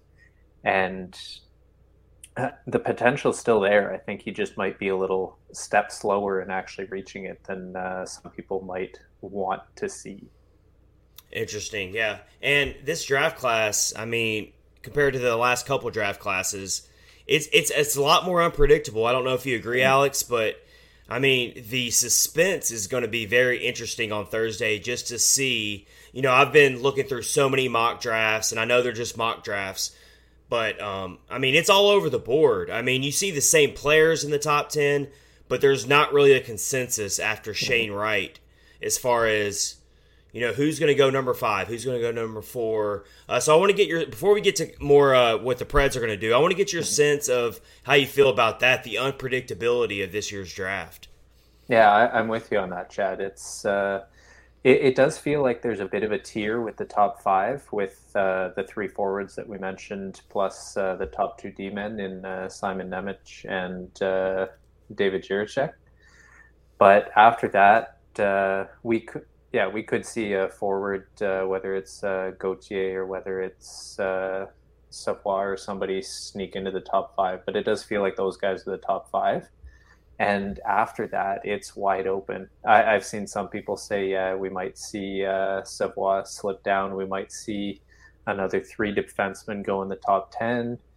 No one really knows what's going to happen. There's just such a wide variety of opinions. There's Brad Lambert that some people think, oh, he's not even second round guy, and some guys have him as the number 3 prospect in the draft. So I think it's also due to that same COVID shutdown. It really messed with a lot of development patterns. It messed with how people were able to scout these prospects, and it's really kind of diverged the opinions on a lot of players. So we could see a few unexpected guys slip down to the middle of the first round that we think, oh, they're definitely going in the top 10. But there's a lot of players that we could end up seeing go and sneak into the top 10 as well. So somebody has to fall.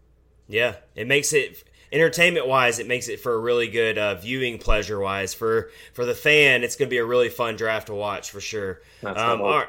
Yeah, right. All right, so let's get to the Preds now, the Nashville Predators. they're picking at number 17.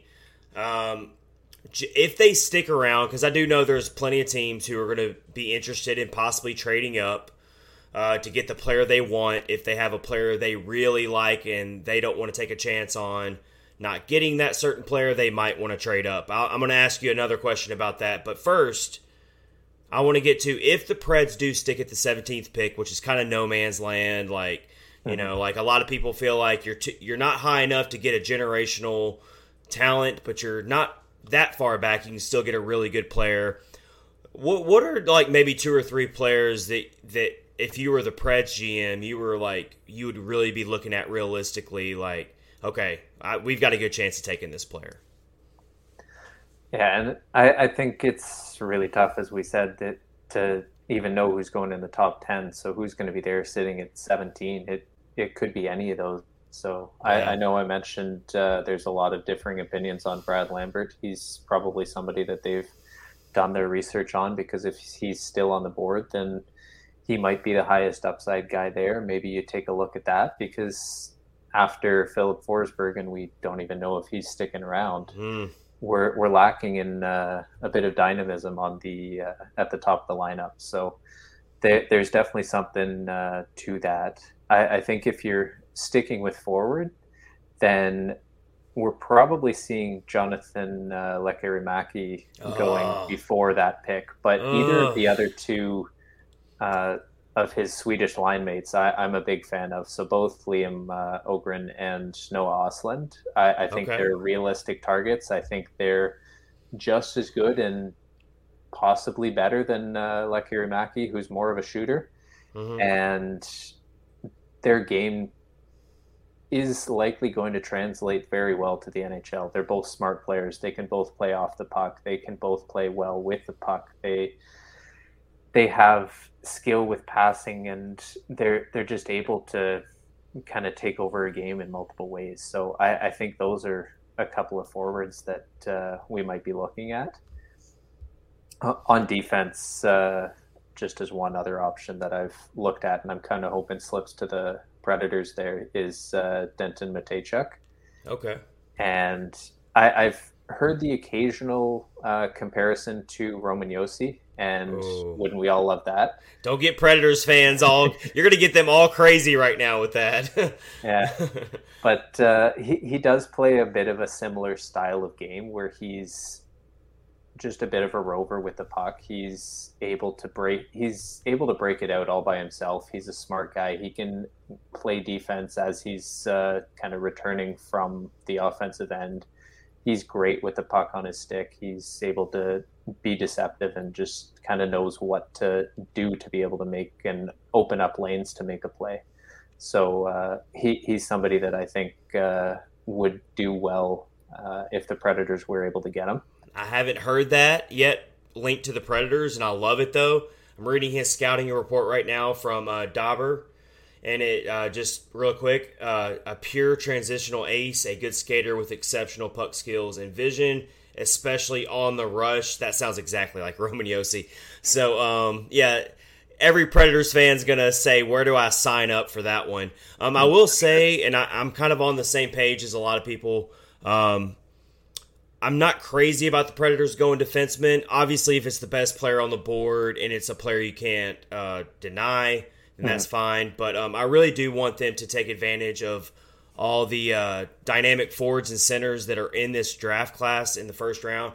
And I just feel like even if they stick at pick 17, there's going to be a really good player at forward or center that has a lot of upside. I'm seeing a lot of players who have versatility. They can play center or wing, and so that's I feel like this team has to kind of turn the page on constantly swinging for the fences on defensemen, and they have to get faster. They have to start building speed in their prospect pool, and so I really want to see them go forward or center, especially with this draft class. So I like a lot of the picks there you just said. I kind of want to ask you, Alex, again, we're being joined by Alex McLean, of Associate Editor for Dauber Hockey. You need to go check out their 2022 Fantasy Prospects Report on their website and go get that. It will give you all the information that you need on these prospects. It's really good content. we're really lucky to have Alex on tonight on Catfish on Ice, episode 136. All right, Alex, I want to ask you about the last couple of draft classes the Predators have had and just kind of how some of these prospects are doing. I really feel like the Preds have had really good draft classes in the last 3 years, particularly in the first round. Just mentioning some of the players I have, Yaroslav Askarov, of course, their goalie that's widely regarded as the top goalie prospect in the world right now. And then Philip Tomasino got a lot of work this year in the league and really played well.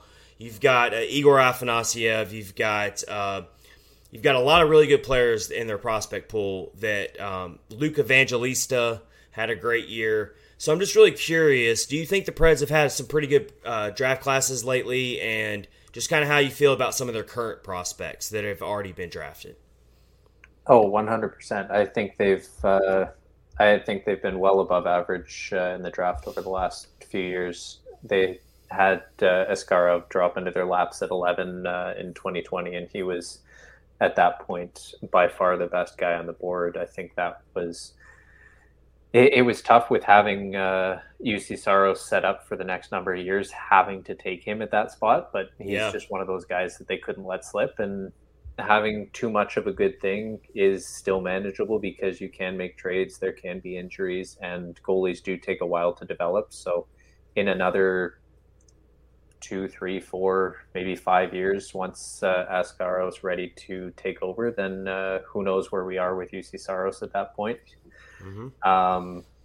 On defense, they haven't used a lot of their early picks on defense, and I think that's maybe why I'm a little bit more open to them using their first rounder on a defenseman this year. But even with their couple of mid-round picks, they've had a few guys who have jumped up and already look like solid plays. Luke Prokop's doing really well. He had a great run in the Memorial Cup as well, scoring a bunch of goals, which kind of caught me off guard. But he's more of a guy who's solid in his own end and showing a bit of that offensive output as well. Is a nice thing to see as he's kind of coming up in the system. And another one on the back end who I'm a big fan of is Ryan Ufko. I don't know if you've heard of Scott Morrow. We're starting to hear his name around here in the prospect pool. I don't know if you're. We have On the Future, which covers the Preds prospects around here. Mm-hmm. They're part of SB Nation, and Eric Dene is his name. He runs On the Future, and he covers all the Preds prospects. He does a really good job. He's been really high on Ufko. And he's kind of like the next defenseman that's kind of in the pipeline right now that people are starting to get really excited about. Yeah, I'm on board with that for sure. I think he's actually going to be what people expected David Ferentz to be. I think he's showing like he's one of the best offensive defensemen in the NCAA right now. He's putting up similar numbers to Scott Morrow and Scott Perunovich, who were both very highly regarded defensemen that are making their way up as well. So I think he was steal in the 4th round. What about Luke Evangelista? The numbers he put up last year was just like incredible stuff, like video game type numbers. Mm-hmm. And I know he's a couple years away from actually making the jump to the NHL, but I mean, because this franchise, and I'm sure you already kind of know this, but it's really painful for Predators fans like me who've followed the team basically since they were an expansion team. We've always had a hard time developing homegrown, dynamic scoring players. And we would look at a player like Luke Evangelista, who was taken in the 2nd round in 2020, I believe. And it's just, we can't wait to see him. And so for me, I want to keep building on that momentum and get another player like that this year in the 1st round. But you're really starting to change my mind on this whole defenseman thing you're talking about here. Because you have a really valid point, Alex, about the fact that that well is starting to run dry a little bit in the prospect pool. So, I'm thinking maybe they should go defenseman. It's going to be really interesting to see what the Preds do.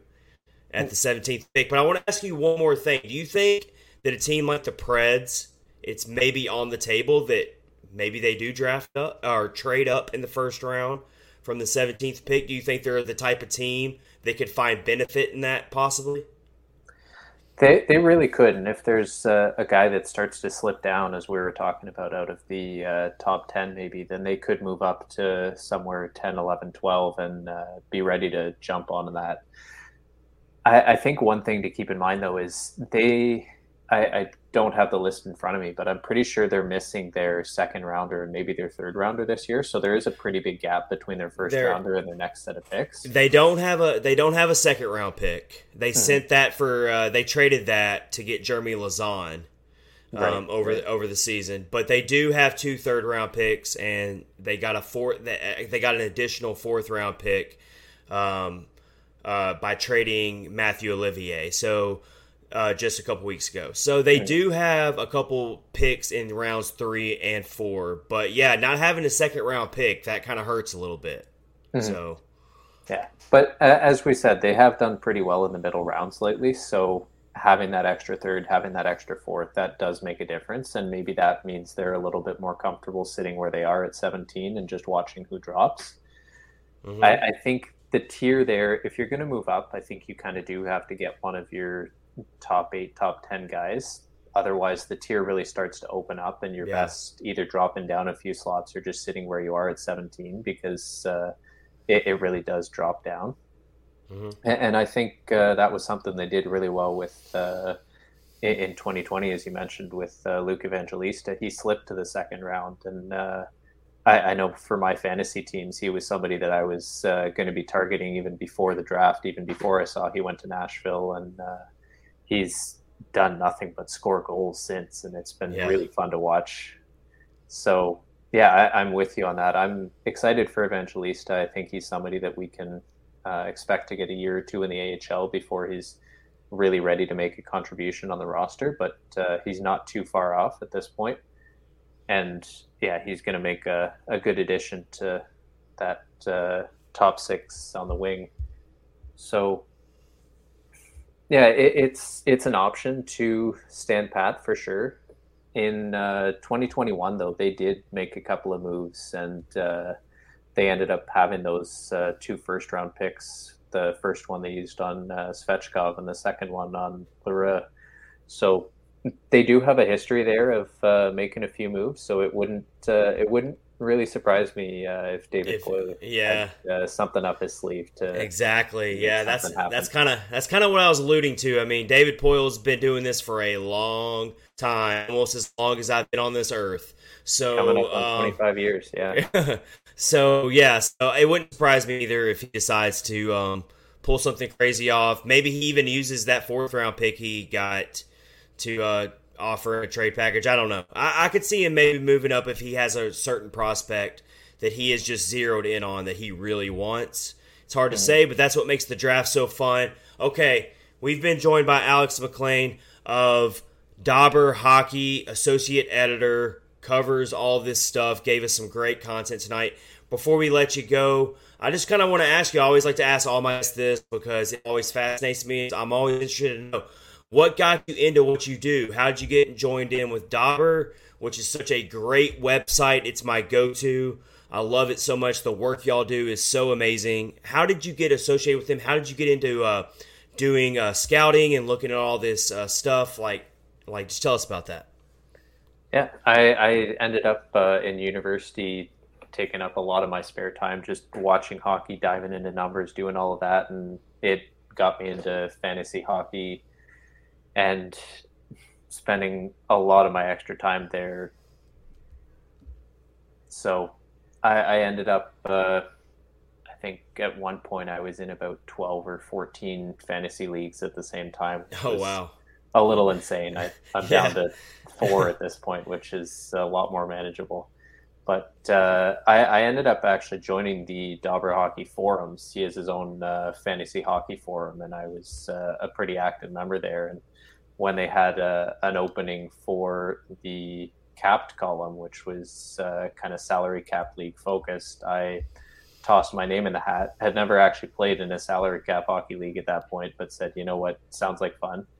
Mm-hmm. Got that position and said, okay, I need to join a salary cap league to be able to actually know what I'm talking about. Yeah. And had 2 going at that point and started there, worked on that for, I think, about 4 years. I was putting out a weekly article there, and then moved up when Cam Robinson left Dauber Hockey and ended up taking over his slot. So yeah, it's been a lot of fun working with the team. It's a great spot, a lot of knowledgeable people, and especially on the Dauber prospect side, working with them, they put in a ton of time just watching video and getting everything ready that they do, keeping all the notes intact. I don't know what I'd do without that whole website. So yeah, I mean, it's I try to tell people who maybe don't watch hockey very closely, and I know we're probably biased because we're hockey fans, and I'm not taking anything away from the other major sports and the scouts that do that work either, because they work hard as well. But with hockey, you've got so many international leagues and so many different leagues, and it's just the work that the scouts do to put the content out there for people, ordinary people like me, to take it in and read it and talk about it. It's amazing. So, Alex, it's been so much fun having you join us tonight on Catfish on Ice to get us ready for the 2022 NHL Draft, which is this Thursday, just 2 days away. It's been a lot of fun. Thanks a lot, man. We really appreciate it. Yeah, thanks for having me, Chad. It was a good chat. I enjoyed it.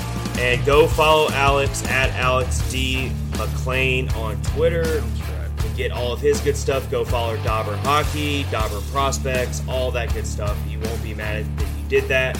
You should be already doing it by now if you're not already. But thanks, everybody. This is episode 136 of Catfish on Ice podcast, NHL Draft Special. And we're back here. It's Catfish on Ice, episode 136, the 2022 NHL Draft special episode of Catfish on Ice. We've got our guy Mason from Blues Fan Reacts back on the podcast. By popular demand, we brought him back. Oh, of course. You know, it's funny because episode 136, the number I wore for about 90% of my playing career was 36. 90%? What was the other 10%? 11. Oh, okay. Well, we knew that. 136, episode 136, draft special. We just chatted on Twitter just recently, you talking about your draft rankings, and within a couple hours, we decided, you know what? Mason is going to come on Catfish on Ice for an encore. You were on the last time, and you were awesome. All of our listeners loved you. It was a great time. He is a St. Louis Blues fan, but everyone forgive him, for he does not know. Forgive him, for he does not know better. It's true, I don't. There's no denial here. I hate it here. Oh, it's all good, though, because guess what? We both lost to the same damn good team. Frankly, your team played a lot better, put up a lot better fight. At least you won a couple games, but... we both share some misery there, at least. It couldn't have been anybody. It could have been Makar. It could have been McKinnon. It could have been Landeskog. No, it's Darren freaking Helm is the person who puts the dagger. That sucks. That you know sucks. What? Mason, I don't know if you can see in the video here, but I am wearing, because I'm so petty, I'm wearing our 2017 Conference Championship hat, which is so lame. It's so lame. But I found this in the closet a couple days ago, and I forgot I even had this hat. And you know what? I'm like, that reminds me of a really good time of being a Predators fan. So I'm wearing the hat tonight. I don't care. 2017 Conference Championships. I wonder who you beat in the second round to get there. Well, that's kind of. I guess I'm kind of wearing this hat to troll you a little bit, Mason. I understand. I'm so sorry. No, it's okay. No, it's okay. The Blues troll me daily. You're fine. I'm trying to be a gracious host here, and I guess I'm not doing a very good job, but it's okay. All right. Episode 136 here. We're about to get into some draft coverage here. Talk about some prospects. Talk about it. The draft is less than 2 weeks away, and that is why we're having a draft special here. The Preds are picking at number 17. Where are the St. Louis Blues picking again, Mason? Blues are picking at 23 this year. Ooh, no man's land. It's all right. We got Jake Neighbors at 24 2 years ago, and he's going to be a very good player for us. So you can always find good players deep in the first round, into the second round, into the third round. It's not a perfect science. We know this. I've always said that the NHL draft is a less of a perfect science than in any other sport. I don't know if you agree with me, but no, absolutely. You can find diamonds in the rough everywhere in the draft. Just think about from the Preds' perspective, they found Pecorine in the 7th round, and he ended up being their franchise cornerstone.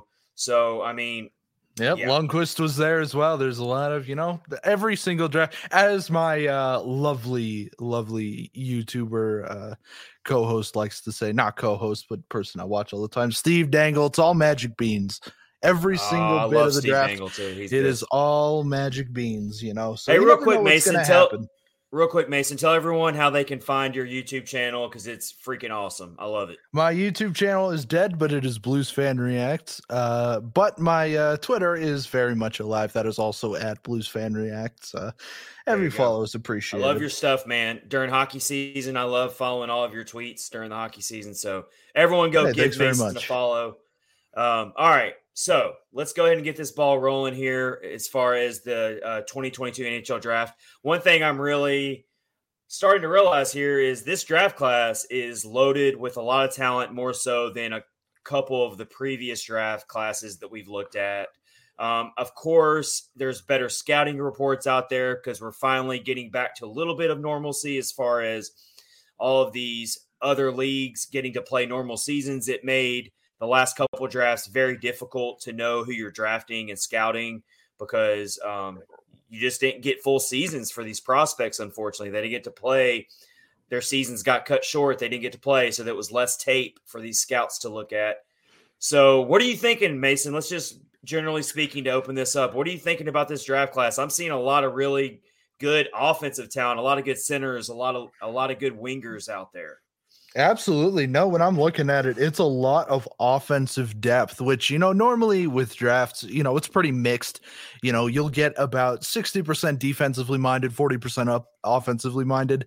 This draft, just looking at, the statistics of especially the top 20 in just North America, you're looking at players that are having 70, 80, 90 point seasons in their respective leagues, which is something that is just unheard of. But when I look at the whole draft, kind of as a whole, you'll notice two big things. The first thing is that, there's Shane Wright, obviously at the top, he's the generational talent everybody wants. But beyond that, when you're looking at the second overall pick, normally there's like 2 or 3 guys that usually you can make a case for getting that. There are like 7 or 8 guys in this draft that you can look at and say, he could realistically go second overall. It really just depends. I think it's Arizona picking second this year. Based on what they need, which is defense, a lot of those guys aren't on defense. A lot of those guys are centers and wingers. So, there's a lot of options that, every team. I'm actually seeing New Jersey's picking second overall, but they're shopping that pick. New Jersey's picking second. But I've read a lot of articles out there that they are shopping that pick and they're willing to fascinating. They're willing to trade that pick for a big time free agent or a player that's on the trade block right now. Apparently New Jersey feels like they're just 1 or 2 pieces away from competing next year. So maybe they're willing to deal off that second pick, but Arizona's picking number 3. There we go. Okay. I knew it was one of the two. It was 2 and 3 respectively. So let's just run the second thing. The second thing that I'm noticing about this draft is the goaltending is practically non-existent. Normally in drafts prior, there's, 1 or 2 names that you can see realistically going in either the first year. I mean, last year you had Jesper Wallstedt. The year before you had Spencer Knight, there's usually those 1 or 2 goaltenders that really stand out and can realistically be going in the, the first 2 rounds or so. This time, the best goaltender prospect that you got, he's not projected until like the 4th or 5th round. Wow.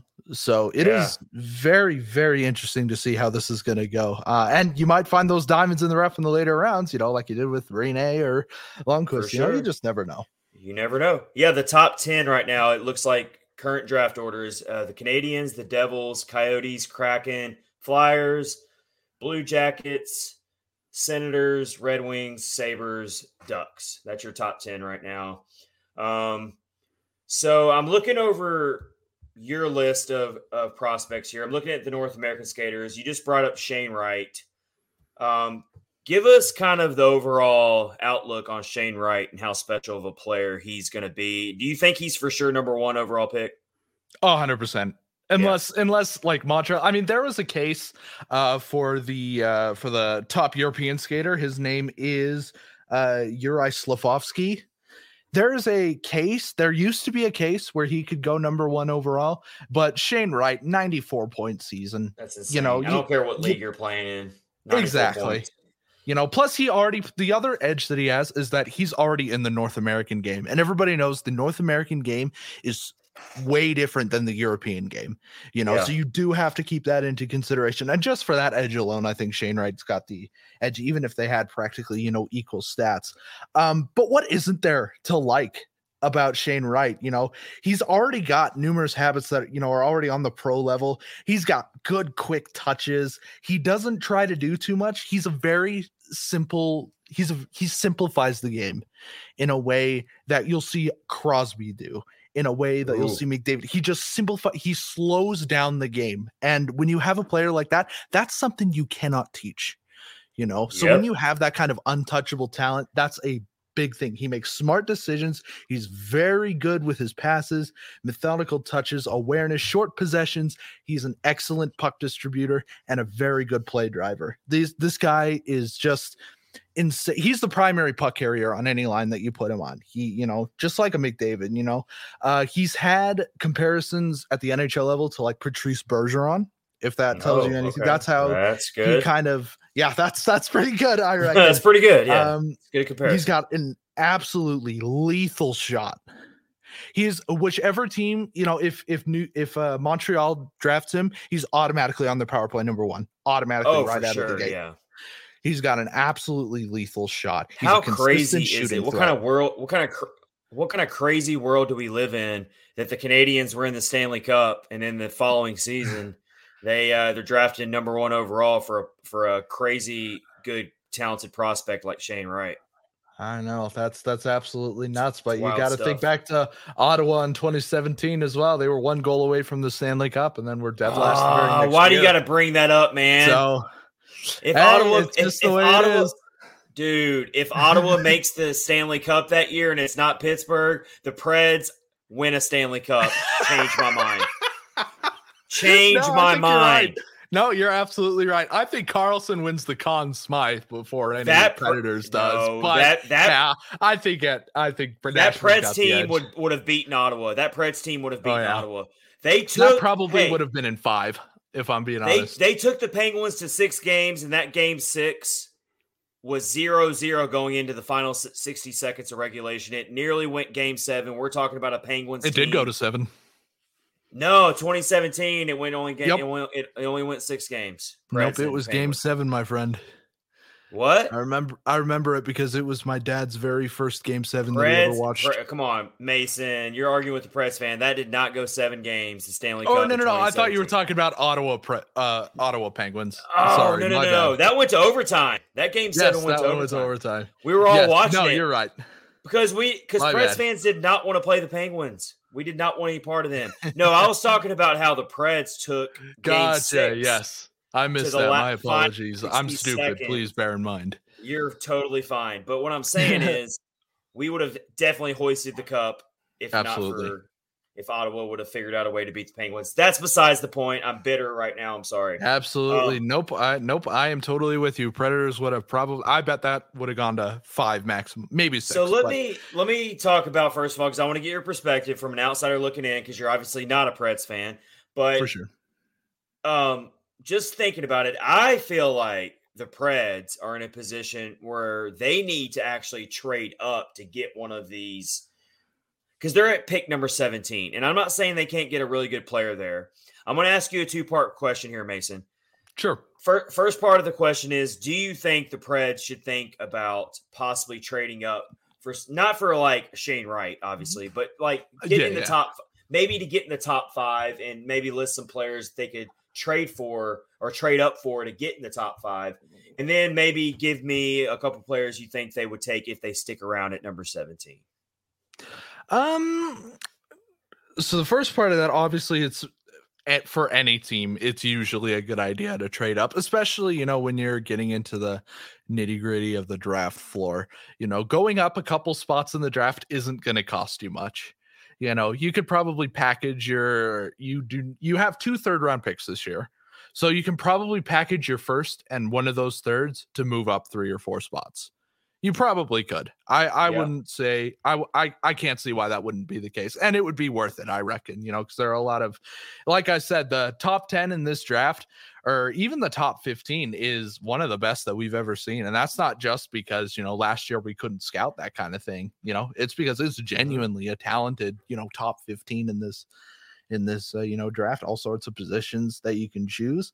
But if you're looking at, 17th overall, there are a lot of really intriguing prospects. I actually have 2 of them that I think would fit you guys really well. So they're both right wingers. One of them is North American. They're both right wingers. One of them is North American. The other one is European. So the first one we're going to talk about is Jimmy Snuggerud, which is my favorite name of this entire draft. I love that. He's a powerful winger. There's not a lot on it. There is a lot on him, but everybody knows about him. So really the main thing, his main asset is he's a powerful winger. He's got a great release. He creates space for his teammates. He's got intelligent routes and a very strong center lane drive when he's rushing the puck. He's that kind of player. If you miss Mike Fisher, he's going to be that replacement. He's a big dude, 6'1", 188. He is a big guy. He's dense and he can hold his own, and he's very physical on the half boards. So that's somebody, if you're going to do that, that's something you should really take a look at if you're going to draft up, because some people have him being taken in the top 15, and I think I'm included in that conversation. If you're looking for someone a little bit later on, also a right wing, I know you love that. This man is named Jonathan Lekkerimäki. Bless me. You pronounce those names so well, though, man. You're so good at this. I hate those Swedish names with a passion. I took German class, which is the only way I'll survive this draft. Lekkerimäki. Anyway. Hey, we like our Swedes here. We like our Swedish players here in Nashville. Absolutely. So this is another offensively minded guy. He doesn't have much of a two-way game. A few scouting places say that he does, but I've looked at some of his games and I don't really see a lot of that aspect. What I do see is his playmaking. So I'm not going to give him like Shane Wright comparisons, but he does have that ability, to simplify the game, slow the game around him. He positions his body. He uses it. He's a big guy as well. This guy, I believe, if I look at him, or never mind, he's 5'10", 171. I was looking at the guy after him, but still, he's still a dense guy. He uses his body very effectively. He's a lot like Torrey Krug in that aspect, if you ask me. He's small, but you wouldn't know it. He generates space for the attacker. He loves using the boards. He absolutely loves it because it allows him an opportunity to either get a slot pass behind the net. It allows him to slow the game down if you need him in a clutch situation. Makes him very effective on the PK, which is a big thing. He doesn't bobble possession. He's a very good forechecker. He's got a good shot, excellent stick handling, and he's got a good stride extension length so that he can go for loose pucks. You'll have a puck that misses, somebody passes it to him, it's going to miss him by 5 feet. The defender's in a good position to pick it off. He's going to get the puck anyway. That's how quick this guy is. He's got excellent angles and has got a good first stride.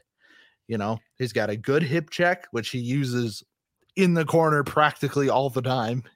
On most of his goals, it all starts with him taking possession in his own zone, right? He's going to skate it up. He's going to pass it off to his winger. He's going to generate a chance up the rush.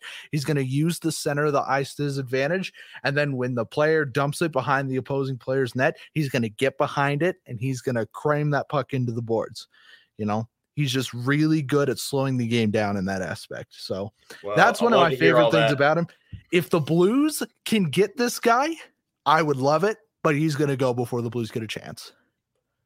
So what you're saying is we need to steal this guy from you guys. It probably won't be a steal, but yes, if he's on the mark, if he's on the board, the Predators, he'd fit so well with the Predators. He really would. I'm kind of 50-50 on what I think the Preds should do in the first round. I do really want to see them trade up and be aggressive. Their prospect pool has gotten a lot better over the last few years. They've actually drafted very, very well recently, in my opinion.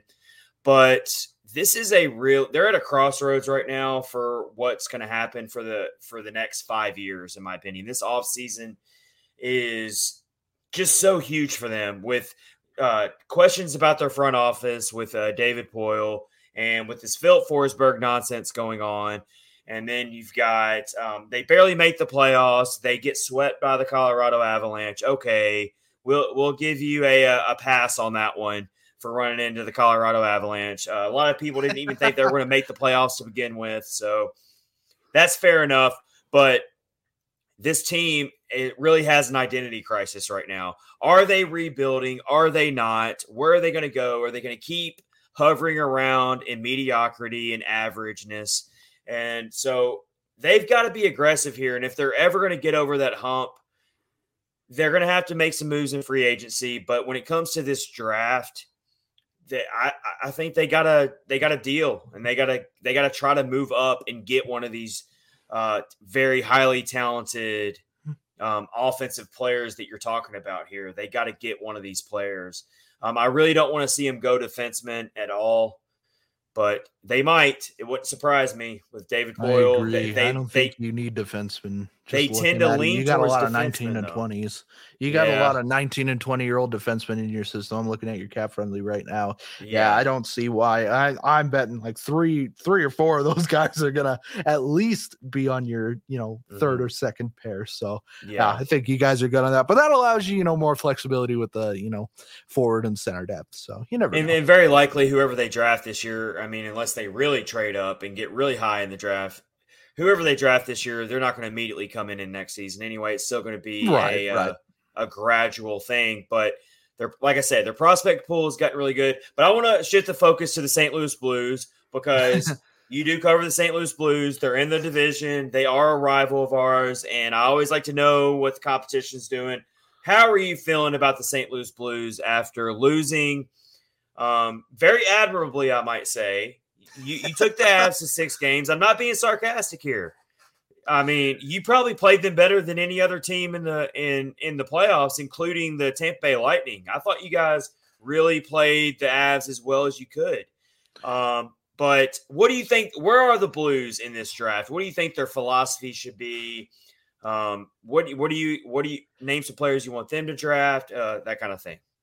I would love to see them draft I'd love to see them draft a defenseman in the first round, first and foremost, just because we don't got a lot of that depth in the back. Our closest will be Scott Perunovich, and he'll be a NHL full-timer next year, hopefully. So, well, not hopefully, he'll definitely be, because he doesn't really have a choice.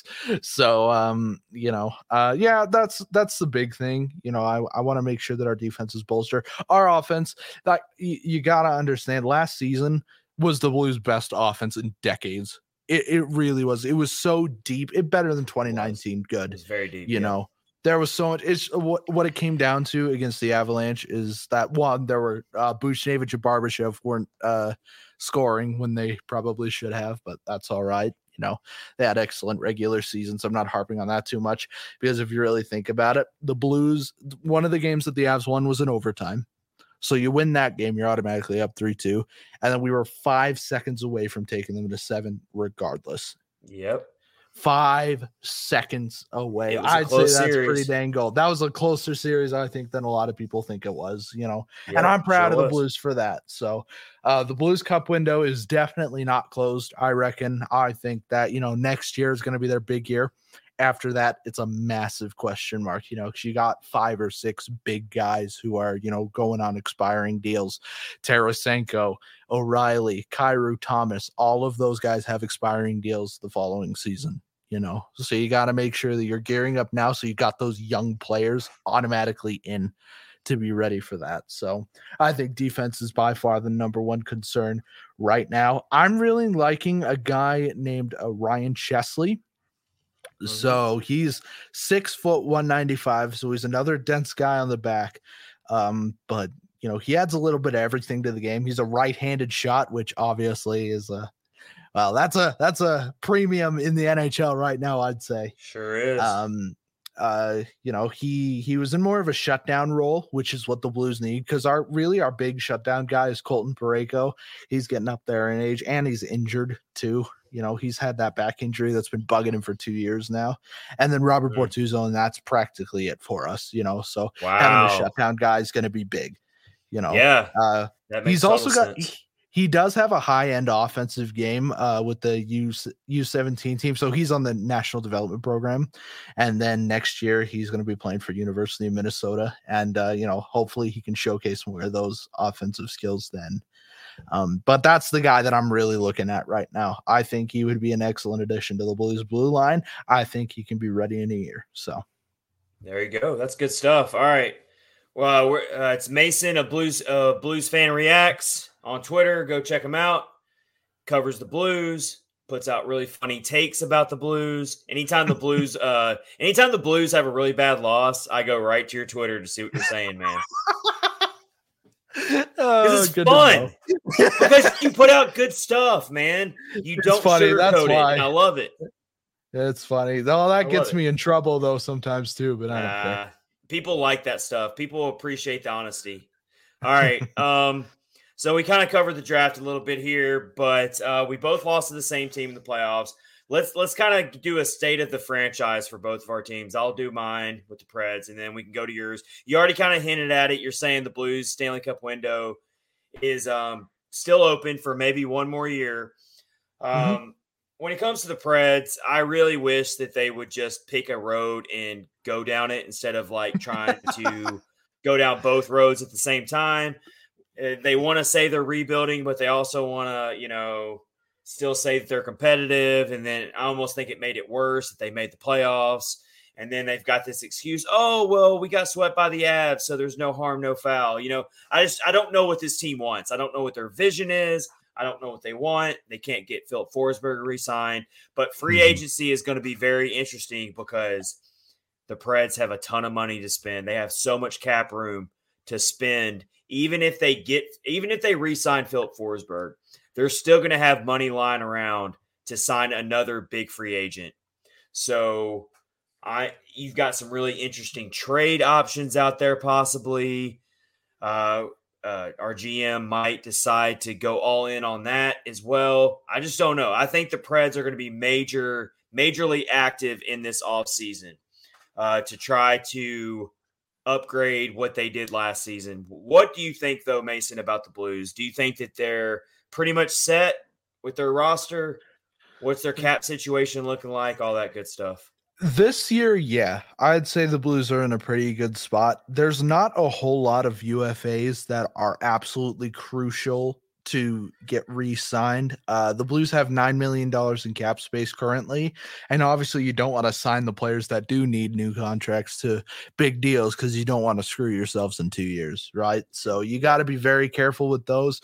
I'm going to say Nick Leddy's gone. He was a great asset for us, but getting him to a multi-year deal at a cap hit that's been estimated at $4 to $5 million is way too much, and it's money that the Blues should spend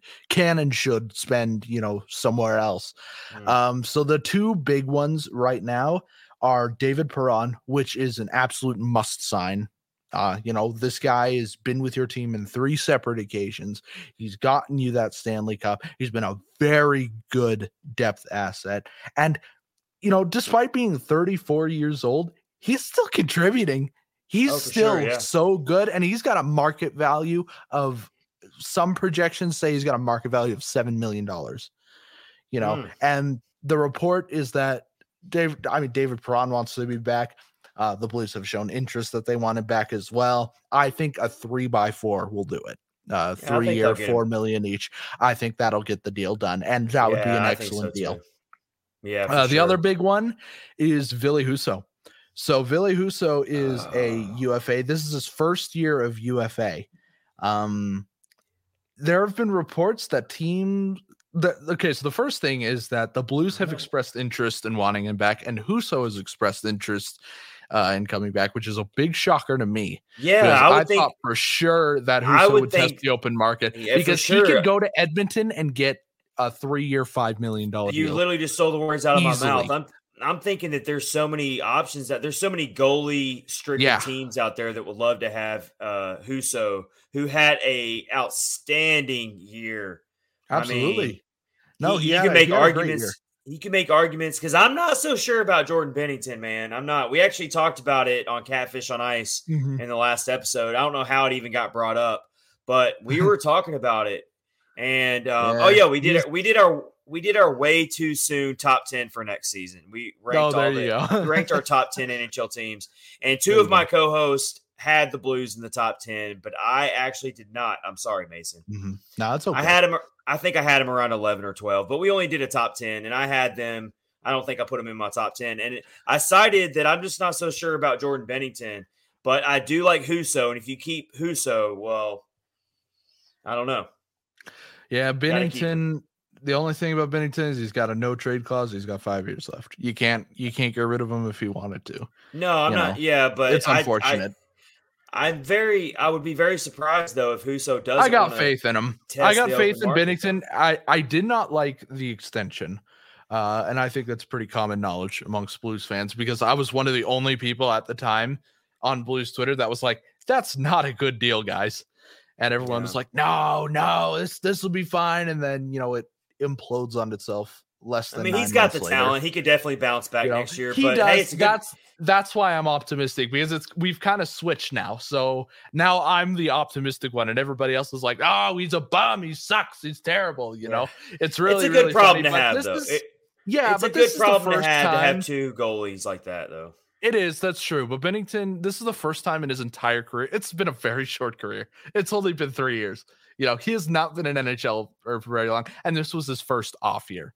Oh, well, give him a break. Goalies have off years. Players have off years. Sure. I think that he'll be just fine. Back end of that deal's not going to look good, but after that, he'll be fine.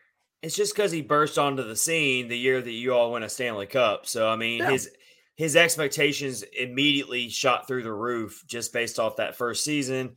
So naturally speaking, it was very possible that he was going to regress backwards a little bit. So yeah, for sure. This was it will be Matt very Murray interesting. flashes. It'll be very interesting to see what kind of season he has next year for you all. For sure. But yeah, I'm excited. Good stuff. The Central Division is just, it never gets easier. But obviously Colorado is the cream of the crop of not just the Central Division, but the entire league. I've already been on record of saying that it wouldn't shock me at all if the Avalanche become the next dynasty. If they try to do exactly what Tampa just did. I don't think I'm being prisoner of the moment when I say that. No, that's the scary thing too, is Colorado's good, but they're also young. They got so many good young guys still that are they're built to sustain this. And that's what I was trying to tell my co-host. Scary. That's what I was trying to tell my co-host in previous episodes was it's not like the Colorado Avalanche just kind of got lucky and got on a hot streak. We've seen teams in the past do that in the playoffs. It happens a lot. That's not the Colorado Avalanche. No, they actually did exactly what they were supposed to do in these playoffs. Wow, just massive props to Joe Sakic and the whole front office. It was like 5 years ago. I was like, there's no way this team is going to be any good for a very long time. They were a 48-point team, man. Yeah. They were a 48-point team. Absolutely nuts. They climbed their way up. If you go back and look, just go back and look at what they've done since like 2015-ish. Like the roster moves they've made, the draft picks, just getting Nico Sturm and then Josh Manson. What a pickup. Oh my gosh. They go out and get Kadri. They get Kadri. They get Kemper. I know Kemper didn't have he gave up some soft goals there in the playoffs. Hey, didn't matter. But he was still good enough. His own. He held his own. They've just made a lot of smart moves over the years. And they've got the best defenseman in the league now in Cale Makar. They're just so good. They're built to win multiple Stanley Cups. They really are. This is not just a flash in the pan. Like, oh, wow, this team came out of nowhere. Congratulations. Enjoy it. Absolutely. No, they're going to be back next year. But this has been fun, man. You know you're welcome on anytime. Thanks for joining our Catfish on Ice draft special with a lot of really good draft class prospects that we need to be focused on. Good stuff, man. Absolutely. No, I appreciate you inviting me on. It's always fun. Always a good time. For sure. Real quick, before I let you go, are the Blues the second best team in the division going into the next season? Yes. Oh. You're not being biased there, are you? No, I'm not, because what are the other options? Okay, let's go with Minnesota. Let's say Minnesota's the next option. I would say they Minnesota. They got $14 million in dead cap next year. Oh, that's a good point. $14 million. Yeah. In dead cap from Suter and Parise, and that $14 million will extend to $16 million, and then that $16 million will last the next 2 years. Wow. I had the Minnesota Wild is screwed. I had the Minnesota Wild as my number 10 team, and they were probably the team that was the reason why I didn't have the Blues in my top 10. But you're really changing my mind right now. Like that's No, Minnesota's going to be third in the division, but only because they're so cap screwed. That's the only reason. Interesting. You know, Kaprizov's an excellent player. It baffles me that he signed a contract extension with Minnesota. He should have gone somewhere else, because I mean, just look at that. Look at that. The $16 million is Connor McDavid plus, you know, a solid first pair defenseman. You know, that's a lot of money. Yeah. You know, that can go to somewhere else. It's very hard to build a good playoff sturdy team with $16 million dead. It's borderline impossible. All I can say is it October yet? I already miss hockey season. I'm already ready for a new season, a clean slate. But hey, the playoffs were a lot of fun. They were some of the, this was a good one. That was a very good final. So many good series. Final. That was a very good series. Yeah, we got playoffs top to bottom were excellent. We got to watch Pat Maroon try to slay somebody's back of his calf muscle, like after a play. We got to see Nikita Kucherov throw his gloves at the equipment guy.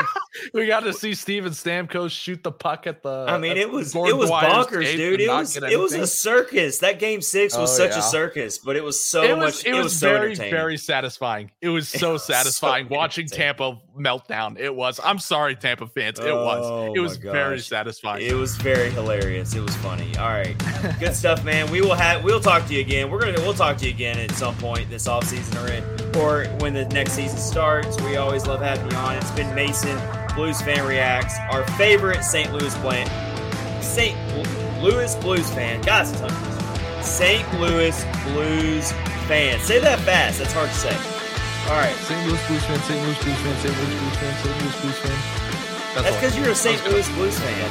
That's true. That's true. That is true. All right. Well, you are our favorite Blues fan on the I do appreciate that. I love Predators fans. I love Predators fans, and I love the Predators. I'm going to go to British Arena one of these days. I will. You're going to make it. Next season, you better be out here. I'm thinking about going on like a Eastern Seaboard trip. Just go to games on the Eastern Seaboard. That'd be pretty fun. That'll be fun. All right. This is episode 136, draft special of Catfish on Ice. Stay tuned for more coverage of NHL Draft.